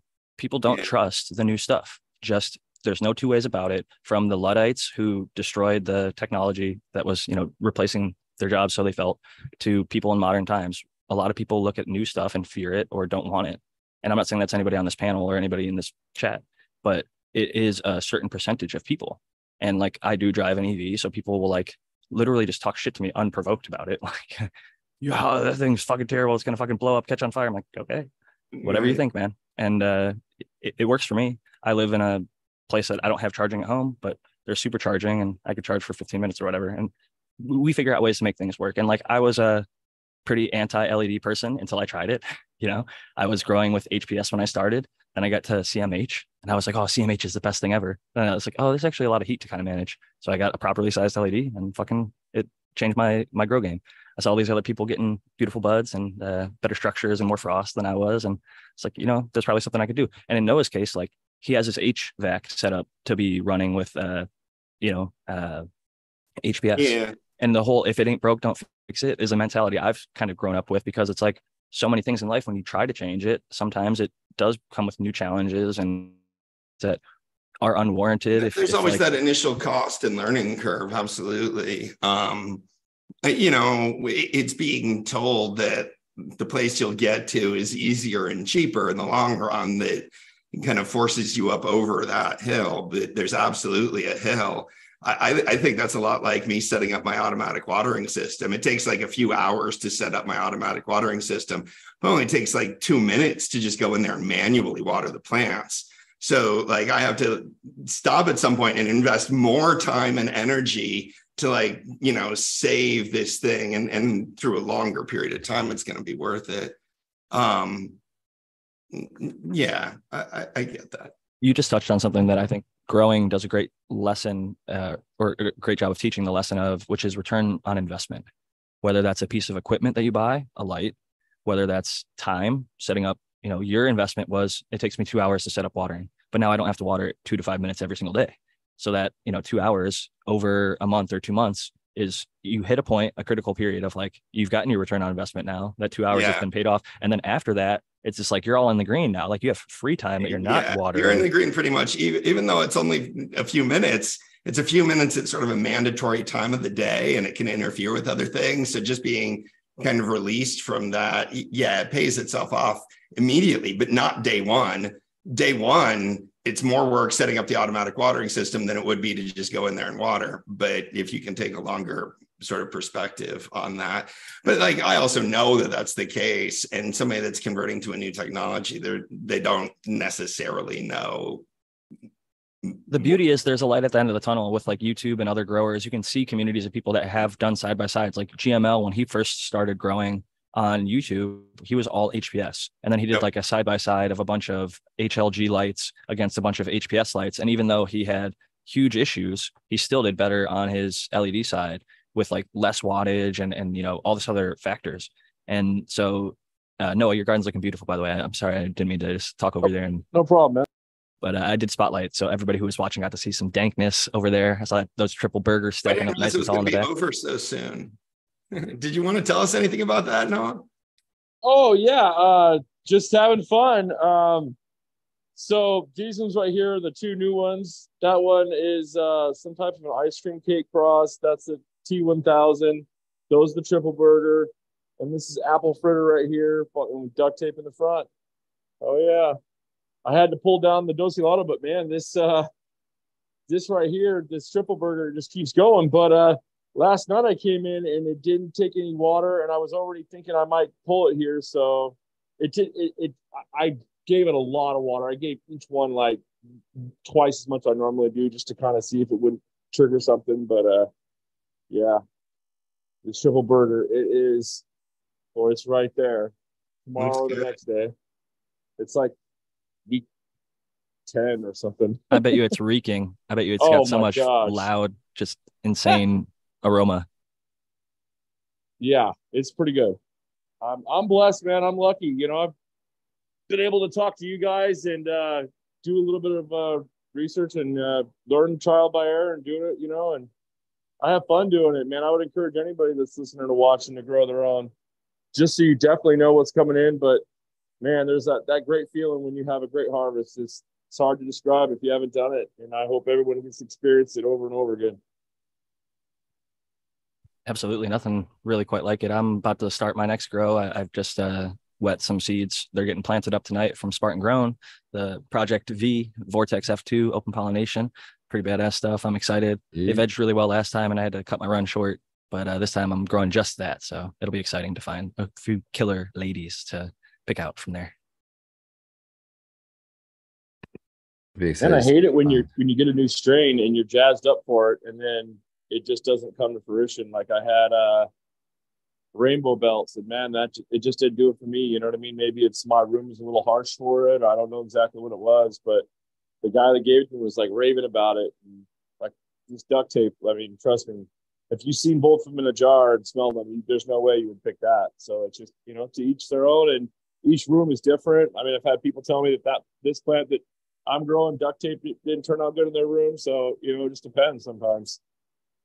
It really does. I think research is so important, whether it's watching shows like this or if you're looking at a specific product. I like to watch like every video on YouTube or read like the first review from Google from like the first 2 or 3 pages, because the first couple might be like product placement, advertisement. Somebody gets sent the product and then they give it a glowing review and say it's the best thing since sliced bread, or they're just a huge account and I hate to say it, like some of them get big because they positively kind of review everything and they know that people buy the stuff. And so that if they speak positively about a lot of these popular things, people are going to be like, yeah, this guy said good stuff about the thing that I bought and I like, and they'll watch that video and like it and they'll comment on it. Oh, I love that thing too. I'm guilty of it myself. So, yeah, me too. People want to go and confirm that the thing that they got already is great. Yep. Yeah. Or that the other thing that people got was not great. That's it's an old trick in the book. Maybe not the people oldest. Watch my videos all the time because they already have my light just to like see what I'm going to say, and they're like, right, yes, sure. I love this light. I have this light. I'm like, okay, it's good. I mean, maybe they wanted to get some information, but yeah, they want somebody to tell them that they made a good decision on their purchase. In retrospect, and sometimes we make a purchase kind of like on a whim or, a little bit quicker, didn't do all the research in advance. And then you do research it afterwards. And it's like, oh, good. Like I did get a good one. Like he's testing it in a way that shows it how I'm going to use it. And it's actually performing well. And I'm happy with my purchase. So it is nice to confirm that. And like, even just little stuff, like little features, like Doc will point out, like this light didn't come all the way bright. So I had to turn the dimmer up, and like the early Mars lights had like it's not a ballast. What's the little thing? The driver that connects the driver. The driver was on the top, and you had to unscrew the driver, flip it over, and then like use a screwdriver to dim and undim one of these early lights. It was just like what I would consider sort of ergonomic. Right? And some of them, whether it was like either tightened or loosened or just from the factory, wasn't 100%. People were putting these lights and thinking, oh, I've got a 300-watt light, and never testing what it drew from the wall, never testing its brightness. And then Doc shows this video, like this one came at 75% brightness, which looks bright enough to make you think, oh, that's full blast, especially if you're upgrading from an older light or older LED that is just more burnt out and not as bright. And then you find out later, like, oh shit, I watched this review and this guy made me aware of this little fact of like, I can adjust this driver, and that actually is the dimmer. And it's like not a traditional, we think of a dimmer as like a little knob that you can twist and dial up and down, but sometimes they're hidden. There's little features that aren't really promoted by the manufacturer or just not well known. So I find out little stuff about stuff that I have all the time, and it can be really insightful to do a little bit more research about the products that maybe you already have or are planning to get, for sure, because those little things can lead to big wins. I'll say that. I got a question that somebody emailed me, Jack, and if you don't mind, I'd like to share it online. It's a long email, so I'm just going to kind of paraphrase a little bit, but read like the main question in here, because I think it's a good one. It's talking about in a high humidity environment, what do you to deal with the walls, basically. Try to do a sealed environment. And I don't know if they want the name shared, so I'm not going to share the name, but they know who they are. It says, I heard that you deal with a lot of humidity in Michigan. Curious if there's any particular materials you prefer to use when building rooms and dealing with humidity inside and out. Same as me here in New York City. I tried doing some research, and it sounds like the one thing I keep seeing people talk about is moisture barriers.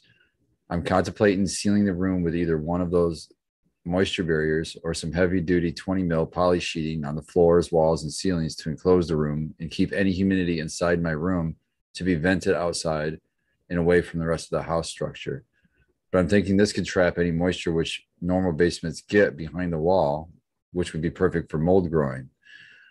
I already upgraded my exhaust fan for the next run, so maybe I'm just high and overthinking it, leaning towards putting a pond liner down on the floor and up a couple inches on the walls and trying to find the kind of waterproof baseboards that are used in commercial kitchens.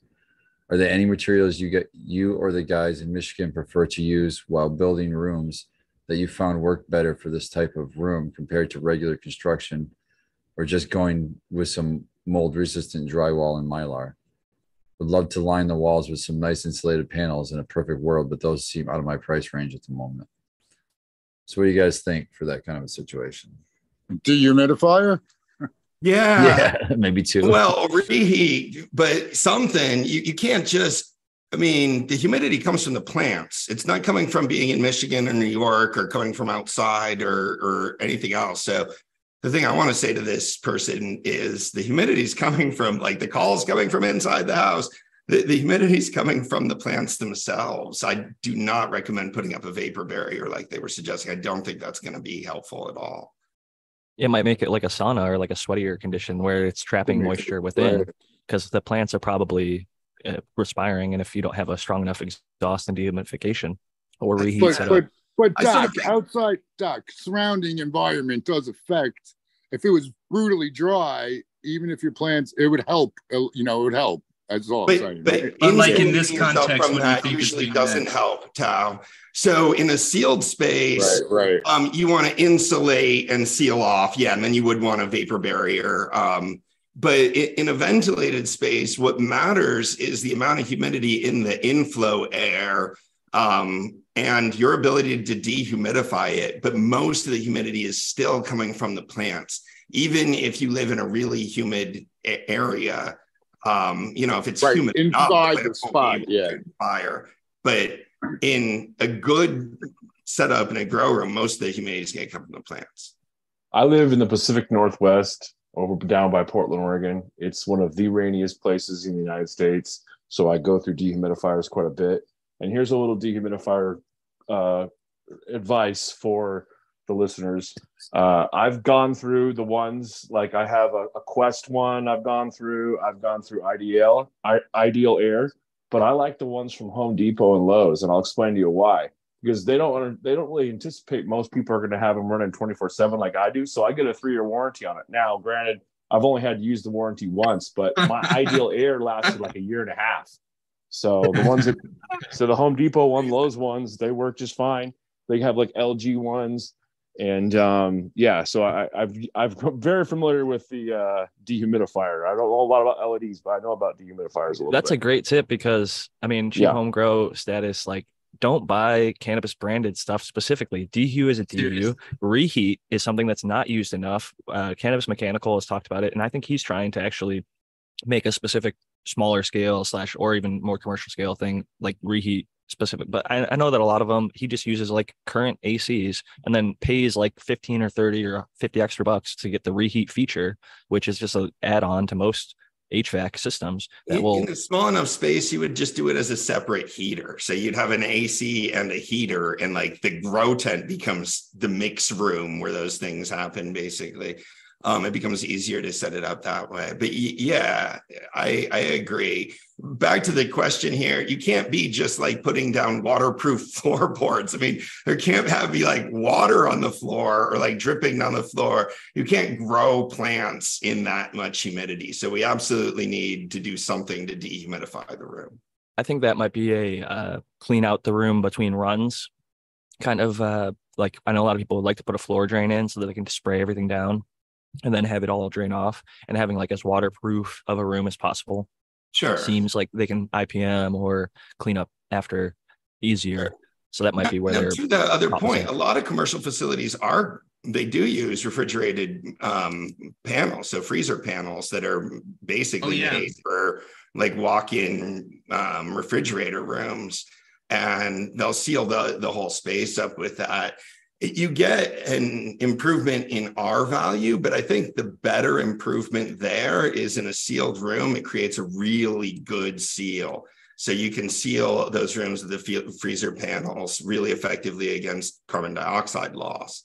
It does not sound like the writer of the question needs to go that route.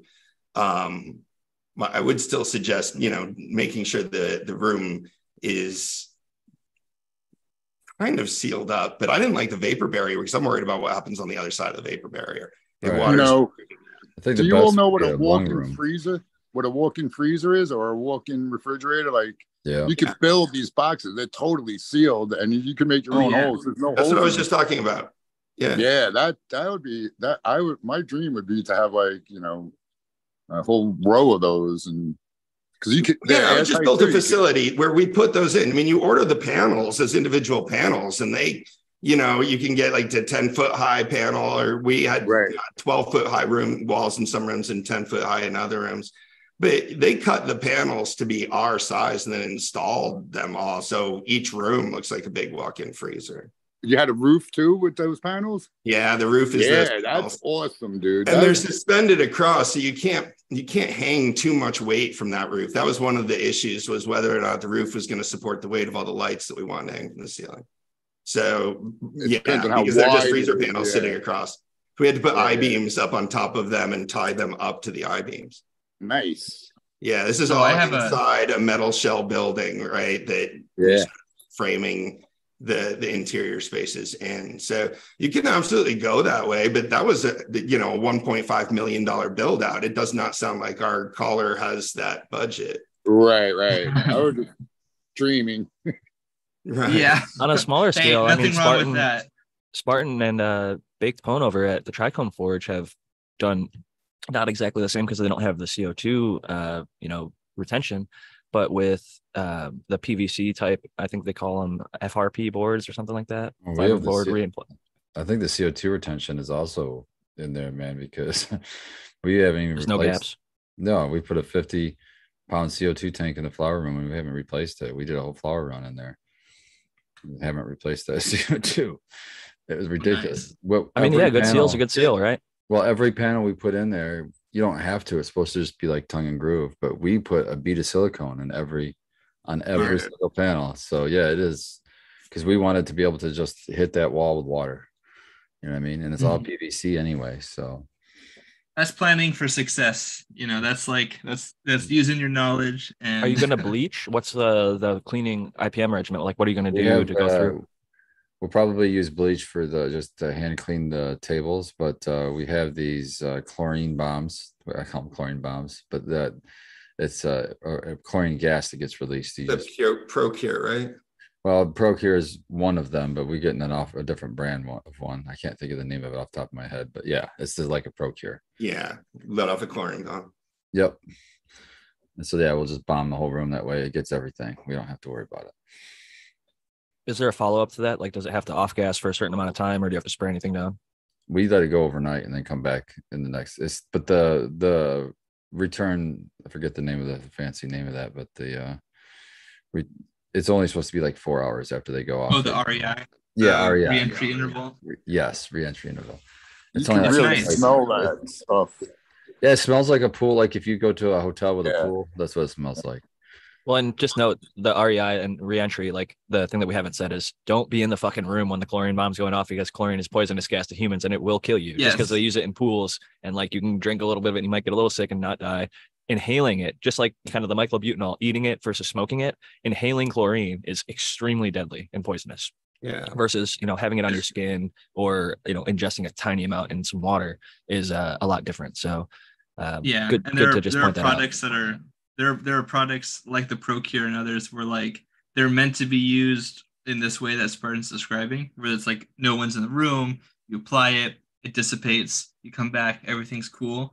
And then there's ones that are actually less, I don't know how the magic works, to be quite honest, but where they're more, they're not a problem with like people or animals around. But of course, they're not as... they just have to use lower doses probably. Yeah, that's what I assume is the case. But Yeah. So there are other product options for like different kinds of situations, but I definitely recommend that kind of a thing for those sorts of setups where it's easy peasy. And if it's between doing nothing and doing something, I think that's way better than doing nothing, right? Well, and just to speculate, they also might introduce something, and again, this is total speculation, but I do know that there are certain drugs like that people, especially like in a military context, will take before going into a poisoning or chemical warfare situation to make the other chemicals that they're going to be exposed to less effective on the human anatomy. So it could be something like that that's mixed within the chlorine that makes it safer for humans and animals so that it's not as poisonous.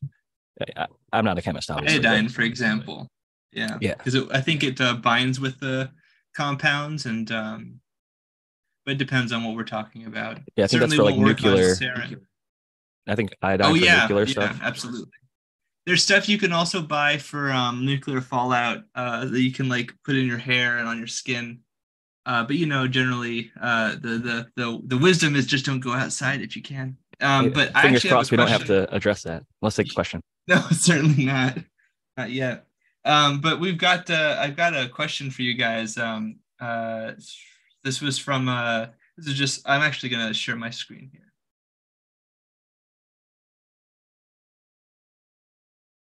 Yeah, you can see this. Yeah. Yes. So 10, 11, 12. Yeah, so this is from some research that somebody was doing at some university. I've blocked it out because I don't know if people want to be shared, and I respect that. So usually, so each plant here has 8 shoots and 2 weeks of vegetative growth before starting photoperiod. I'm going to say this is trials. I actually didn't proofread this. If you are struggling to control height in multi-tier systems, consider using a shorter period during flower. So this was a proposition that somebody made. The cultivar Southern OG. This is week 4. We have 10 hours photoperiod, 11 hours photoperiod, 12. And you can see that as the photoperiod increases, the growth also increases. Now, a question that somebody had made, which is the reason why I'm sharing, is that they say that wouldn't more vigorous topping be a better option than less light for the sake of yields? What did you find yield reduction to be? Yes, right. And I also agreed with this point. I'm the little support comment here. This is from LinkedIn. But the researcher came back and said that each pinch incurs additional labor costs per plant. Labor is the most expensive input. This is obviously not a home grow, I guess, scenario, but your labor is still important. Manipulating photoperiod controls height without the extra costs, and the shorter photoperiods lower your electric bill. But I felt like that was a sidestep. To the question, which is what were the yields like? So it's like Doc says, throwing this out. More if you give the proper amount of light for the full duration, you're going to get more plant, whether it's flower or leaf, whatever you're growing for, hash or bud or trichomes, whatever. Look at the 12-hour plant, look at the 11-hour plant, and look at the 10-hour plant. You can't tell me that you're going to yield even comparatively from the 10-hour plant to the 12-hour plant just by looking at it. Anybody can tell you that.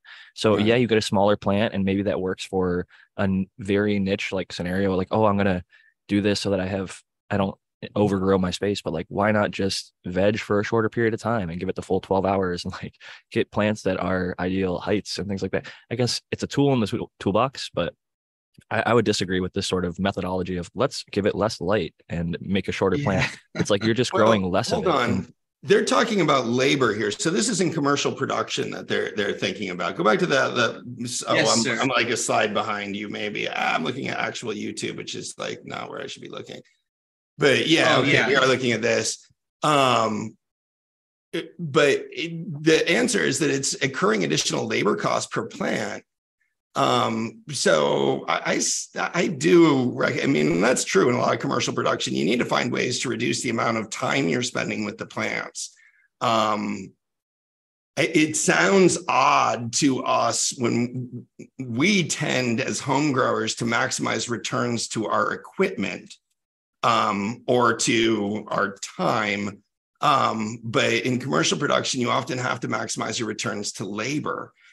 Because it's much more expensive. So if doing something, even if it lowers your yield, if it significantly reduces your labor needs, it may be economical to do that thing.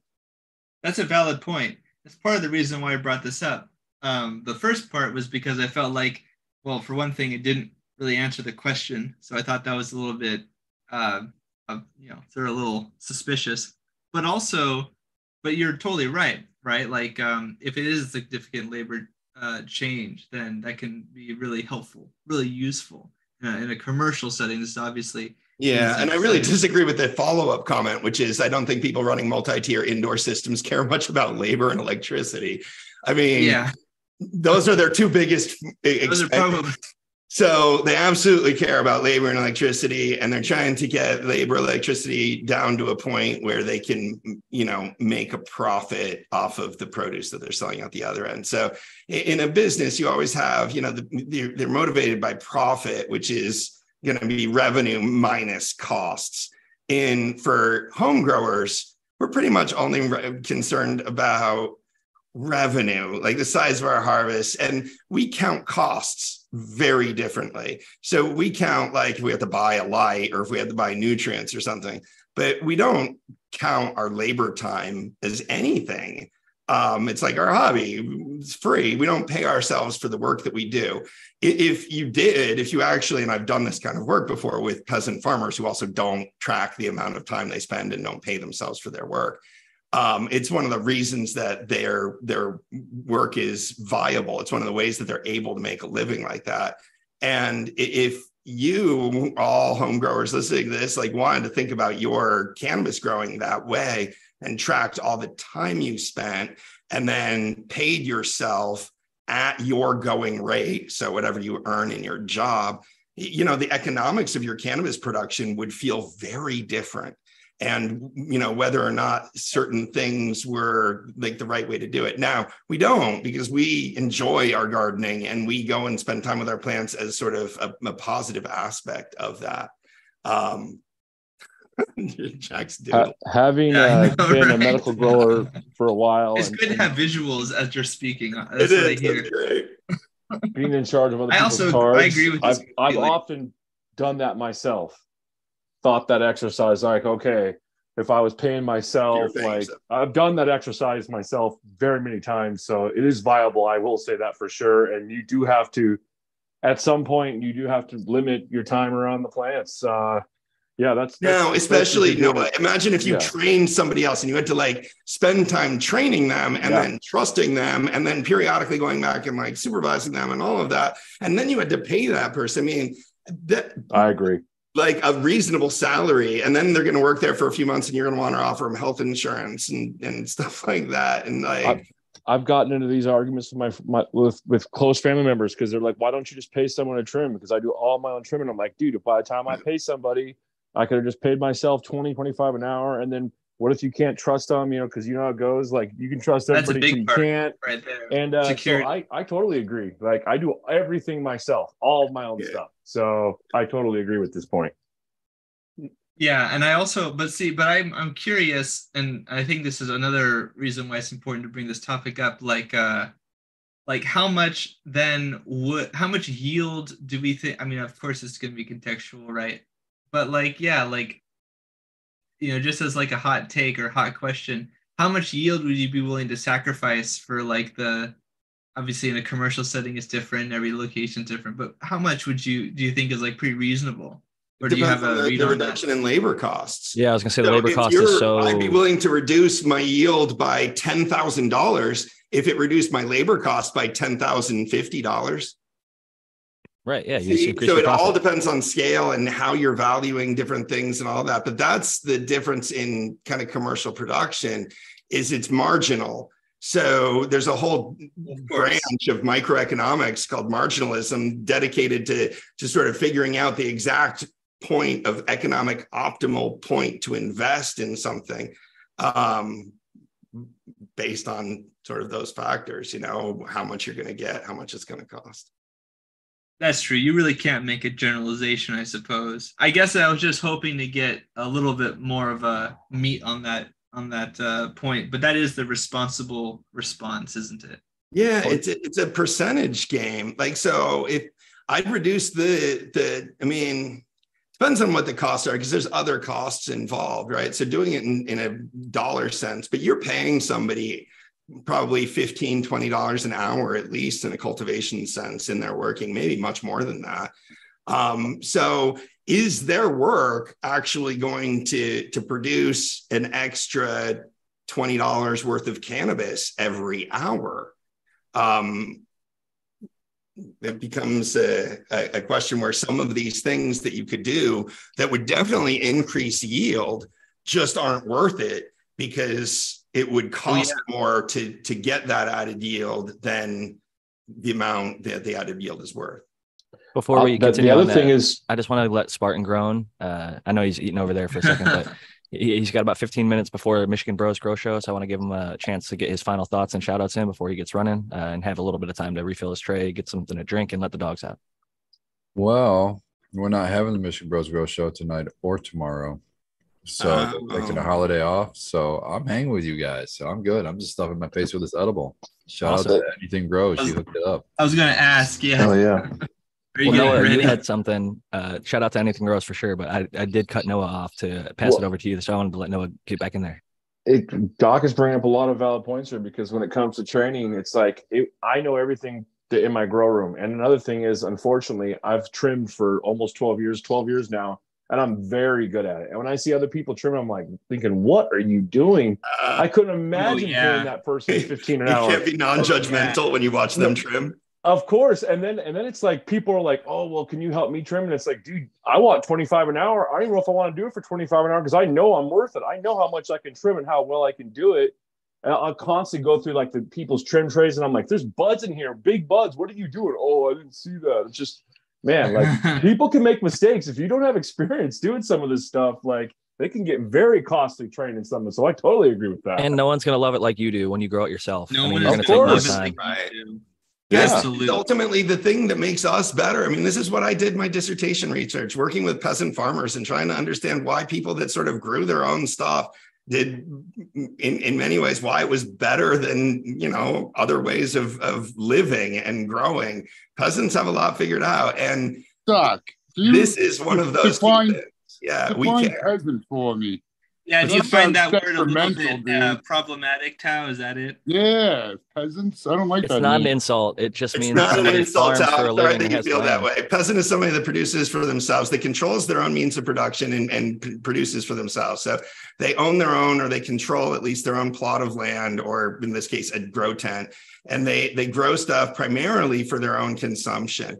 Peasants almost always trade a portion of their product with other groups because they can't produce everything they need. So it's not like totally for their own production, but it's people that are investing their own labor for their own production.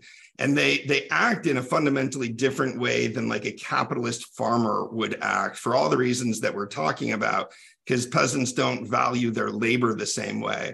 So I'm absolutely proud to call myself a peasant farmer. I mean, and that's how I think of myself as a cannabis grower. I'm a peasant cannabis grower. What country were these peasant growers growing in? That I did my research with? Yeah. I did research with farmers in southern Mexico. I've also done research in other places in Central America, but my dissertation research was in southern Mexico. And there's peasants right here in the U.S. Trust me. We like Doc was describing. You are one if you're growing your own cannabis for yourself. And in a sense, like we're sustenance farmers in a sense too. And that like people will trade a little bit. They're not going to grow everything that they eat, but they'll grow as much as they can. And they'll trade off like, oh, I grew 50 pounds of tomatoes and I'm only going to eat 5. So I got 45 pounds of tomatoes that I'll gift to my neighbors. And then I'll trade some for some cucumbers and some corn and some bananas or whatever, squash. So farmers do come together, and I'd agree that peasants shouldn't be looked at like the negative stigma it has. That's an attitude that comes from sort of the European colonial approach of doing this, that like we're civilized people and these other peasants need to be like taught how to become civilized or something. Yeah, let them eat cake. What's that? Let them eat cake. Yeah, exactly. Or the Lord and serve system.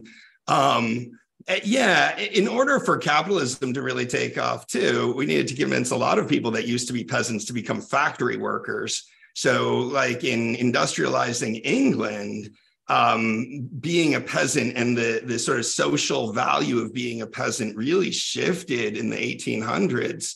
As the commons were enclosed, the peasants were kicked off the land, basically forced into the industrialized cities to take factory jobs. and the sort of ethic about what a good member of society was drifted towards that, as opposed to somebody that worked the land. And they were backwards people. They weren't going forward towards modernization, towards civilization, towards urbanization. There's been that long sort of historical tension. Long time ago, I came across this. Oh, keep going, Tao. You know what they say about money? Gold is the money of kings. Silver is the money of gentlemen.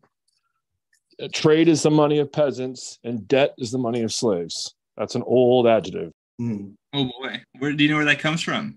Wow, I never heard I that don't. before. I just know it because I'm a nerd when it comes to money. So, yeah, Jack, if you want to spotlight this, it's spotlighted. This May. Yeah, I came across this a long time ago, like many years ago.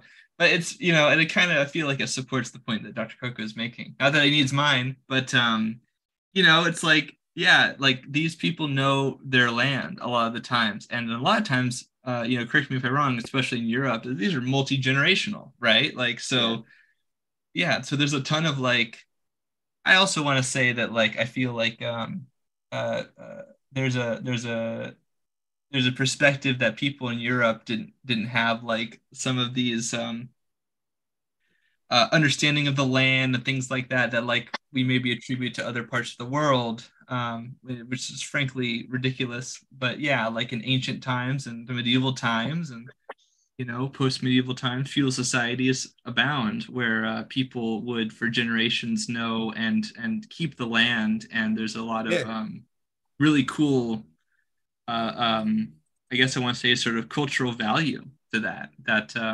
was not just in some places, not others. It's basically like the Afghan hash farmers. Really profound knowledge, a lot of which got lost. I think you're sort of alluding to as well, like a lot of knowledge about local land and how to grow in sustainable ways in different ecosystems was peasant knowledge and was passed down through the millennia from within communities. A lot of times international Western scientists with quote unquote modern crop methods thought that they knew better and tried to go around and sort of push one specific way of doing agriculture that oftentimes failed and led to more insecurity and led to more poverty in places that were supposedly being developed. So peasants have, and I've lived with them, I mean, peasants have incredible knowledge about crop systems, about how to grow plants, about how to manage a community as well. And I didn't go there to teach them anything. I went there to learn from them, to learn about how they grew plants, but also to learn about how they manage their community. Would you note that maybe sometimes peasant communities, because they're so highly skilled, identify and notice things that aren't found in the science until later on, like maybe we're seeing with cannabis, because they're so in tuned, like there's fishermen that knew about like pollution in certain areas because the fish that they were fishing for years and years had lower numbers, or they were having sort of mutations and things like that. And they were saying there's something going wrong in this fucking bay. Countless examples of that. And so many times the peasants don't know, like, because I worked and I went with them to a lot of the SAGARPA meetings and the Pro Campo meetings, which are these government agencies trying to bring programs and bring new seeds and bring new crops to these farmers. And the farmers would be like, oh, they'd get all excited about one that the agronomists were like marginal on. And then the other ones that the agronomists were, they'd be like, that's not going to work. And they'd be laughing. They'd be like, that's not going to work. And I'd be like, okay. The agronomists would be there trying to convince the people, no, this is going to work. We know, trust us. We're the experts on this. And I'd go away from these meetings and be like, why isn't that going to work? And try to like talk to the people and figure it out. And sometimes it was like one of the projects, they wanted them to grow agave.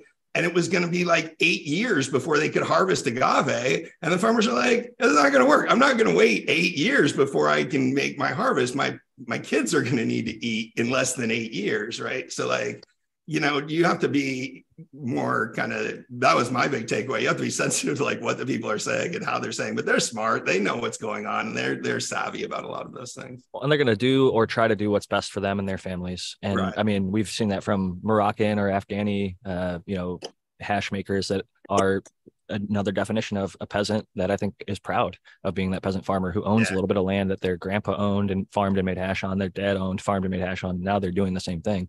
regardless of legalities and who controls their country or whatever. Those are some of the longest standing traditions. And one more thing I kind of thought of when we were talking about peasant labor and how people don't kind of pay themselves. And my barber, who I taught how to grow, I'd go over there and I'd get my hair cut to be like 30 minutes or whatever. And then I'd be there for like an hour, hour and a half talking grow, just bullshitting and hanging out. And I'd be like, my wife would call, be like, "Are you okay? Like, it's like fucking midnight or whatever." Right. And I'd be like, "Oh yeah, shit, sorry, I just lost track of time." And the grow, it's easy to do. And like one of the things he taught me was like, I'll use this as a little thing for anybody who's listening. I'm pointing at my background. I have some leaves on the stalk of the little guy growing, climbing up it. But I would take individual leaves when I was like, all right, I'm going to remove the bottom third of the canopy. It's a little overgrown. I'm going to get a little more airflow. So I'd go through and I'd go pluck, pluck, pluck, and individually take each leaf. And when I told my barber, I'm like, all right, we're going to go through and remove this bottom third of the canopy. I started plucking like individual ones, and he just grabbed the stem and took his fingers, put them like this, and slid straight down the stalk, popped every one of the fucking leaves off in like seconds. And his branch that he did literally took under a second, where it took me like 3, 4, or 5 seconds on that branch. So he showed me something that like in a commercial setting for labor, that's the way that I would tell him to do it, as long as it's not like, you're not fucking up or breaking the stems or making huge open wounds, like worse than you would if you individually plucked. But it was amazing how much quicker. And again, because at the time I hadn't actually figured out like what my dollar per gram would be if I included labor at like what I make at my day job. And when you do that, it's like, holy shit, it's actually a lot more expensive than people would consider like their home grow. But even then you can keep your input costs low and make it like quote unquote affordable. I'm not selling it. I just did it more for the input understanding and all that. And I think that'd be a fun one to talk about. And again, in the future, we talked about maybe tracking input costs and how to lower them as cheap home growers might be a topic of the future. But with that said, we got about 3 minutes left and 6 of us here. So I'm going to go ahead and pass it first to Dr. MJ for final thoughts and shout out. Hey, I was typing. I love chatters. I felt bad earlier because I felt like I called chat out. So chat, I hope you forgive me. Much grower love to the chat. I enjoyed the topics. I enjoyed the conversation. I think we do a good job with reviewing the articles. I don't think we're overly sort of complimentary or critical, but we try to do a good job and analyze that and learn from what's there to be learned from. So I enjoyed that. I enjoy all the conversations about sort of global agriculture and peasantdom and everything else. So it's a lot of fun. I am Dr. MJ Coco from cocoforcannabis.com. I have a YouTube channel, Dr. MJ Coco. I have a grow light video probably coming out before our next show. So check that out. I'm doing the SE 7000. Check me out on YouTube. Check me out at cocoforcannabis.com and back here next week.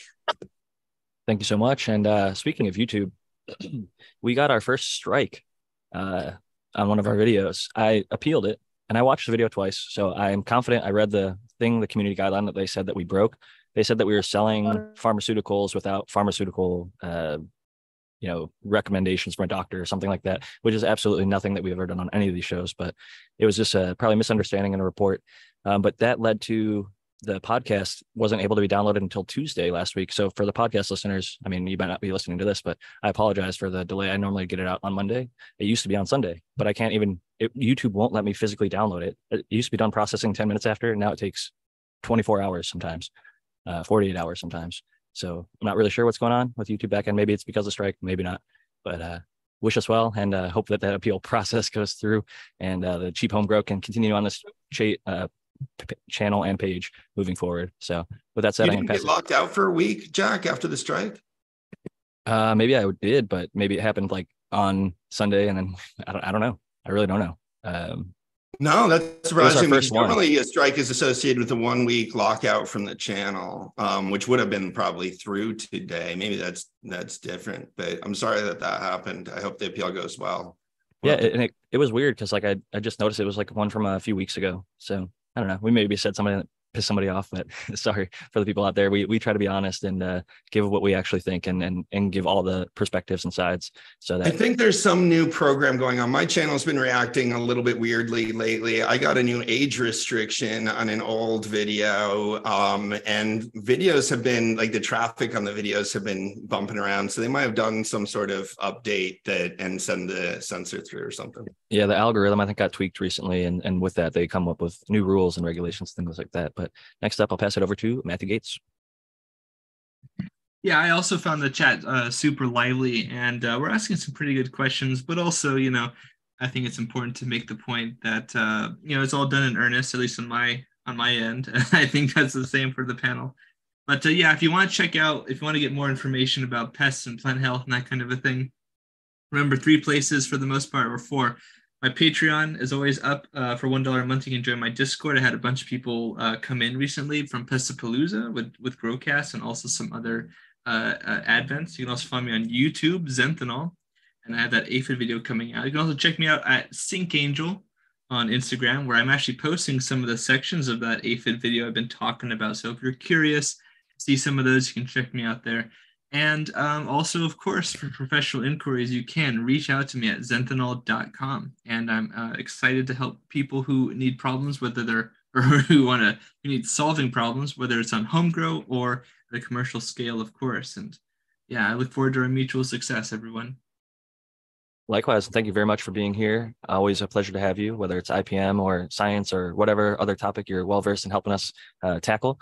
Always great to have you. And next up, we've got Spartan Grown all the way to the 6 o'clock hour for the first time since probably the show started. I think you're right. Yeah, I think I just want to shout out everybody on the panel first and foremost. It's always awesome to hang with my buddies. I look forward to it on Sundays. Shout out to chat. It's always good to have you guys here, help us direct the show. And I love the topics of our show today, and it always redirects us to, I think, one of the things that I'm always trying to say, and a lot of us on the panel echo the same thing. I think all of us on the panel. And that's if you really want to know what the hell you're smoking, you just got to grow your own. So I really, really encourage you to grow your own and keep on growing. Absolutely. Grow your own and grow consciously. Be wary of those inputs because as we're seeing, there are pesticides that can get on your plants. They're not going to if you don't put them there. So that's a thing to be knowledgeable of what you should and shouldn't put on there, and just do due diligence when sourcing material. And I think you'll have great successes moving forward in the home grow. And I definitely advocate what Spartan just said. And next up, we got Noah the Grower. Yeah, I had a good time today. I like the topics as well, and I appreciate everybody showing up every week as well. And I always have a blast doing it myself. So, yeah, I'm Noah the Grower with 2 E's on Instagram. You can find me there. I'll see everybody next week. Thanks for showing the garden again. It's always, I think it adds a nice little ambiance. I need to try and figure out a way when I get my garden back up and going again to be able to show it off during the lives because it just adds a nice touch. It's growing with my fellow growers and we're really showing it. Got live plants on the stream. Man, I always reflect that it's like I never thought this type of show ever would have happened 20 years ago, right? To have people online talking about cannabis, showing off their gardens, and getting into all the nitty gritty. And this was a fun one, but last and certainly not least, the American one. Hello, Jack. As always, thanks for your hosting, and it's always great to hang out with the panel and see everyone in chat. I'm the American One on YouTube and the American One _ with 18 _ 18s on the IG. And I want to shout out Store Shine Cannabis. She has set up a little website and she's doing some good stuff. So check out storeshinecannabis.com. And yeah, that's about it with the shout outs. I'll see everybody next week. Good stuff. I always do like to reserve this because if you do have a new shout out, or it could be just yourself or somebody in the community, I like to give that kind of little section at the last few minutes of the show for people to give their final thoughts and shout outs, because sometimes there's new and interesting stuff out there that people should definitely go check out. So thank you, Tal, for sharing that. I'm last, I guess, here as the host, Jack Greenstock. As you can see, there's my logo. I'm Jack _ Greenstock on Twitter, as well as that's my backup account on Instagram. If you want to email me, jackgreenstock47@gmail.com. And my website is 50strains.com, where you can get a copy of my book, 50 Strains of Green, or a 5-pack or 11-pack of Velvet Punch if you're interested in the United States. But with all that being said, I had a great time this week. Always do. Great time with the panel. Appreciate everybody who's here with us currently and all the chatters present and in the future. Listeners of the podcast, just can't understate how much we appreciate this. I know there's a lot of content out there. There's a lot of stuff that you can be listening and watching. And the fact that you dedicate these, whether it's 30 minutes or 2 hours of your Sunday or whatever time of the week you listen to it with us, means something to me. And we're definitely going to do our best to keep it going and keep it as good as possible. So all that said, grows love, everybody. Catch y'all next week. Grower love, everyone.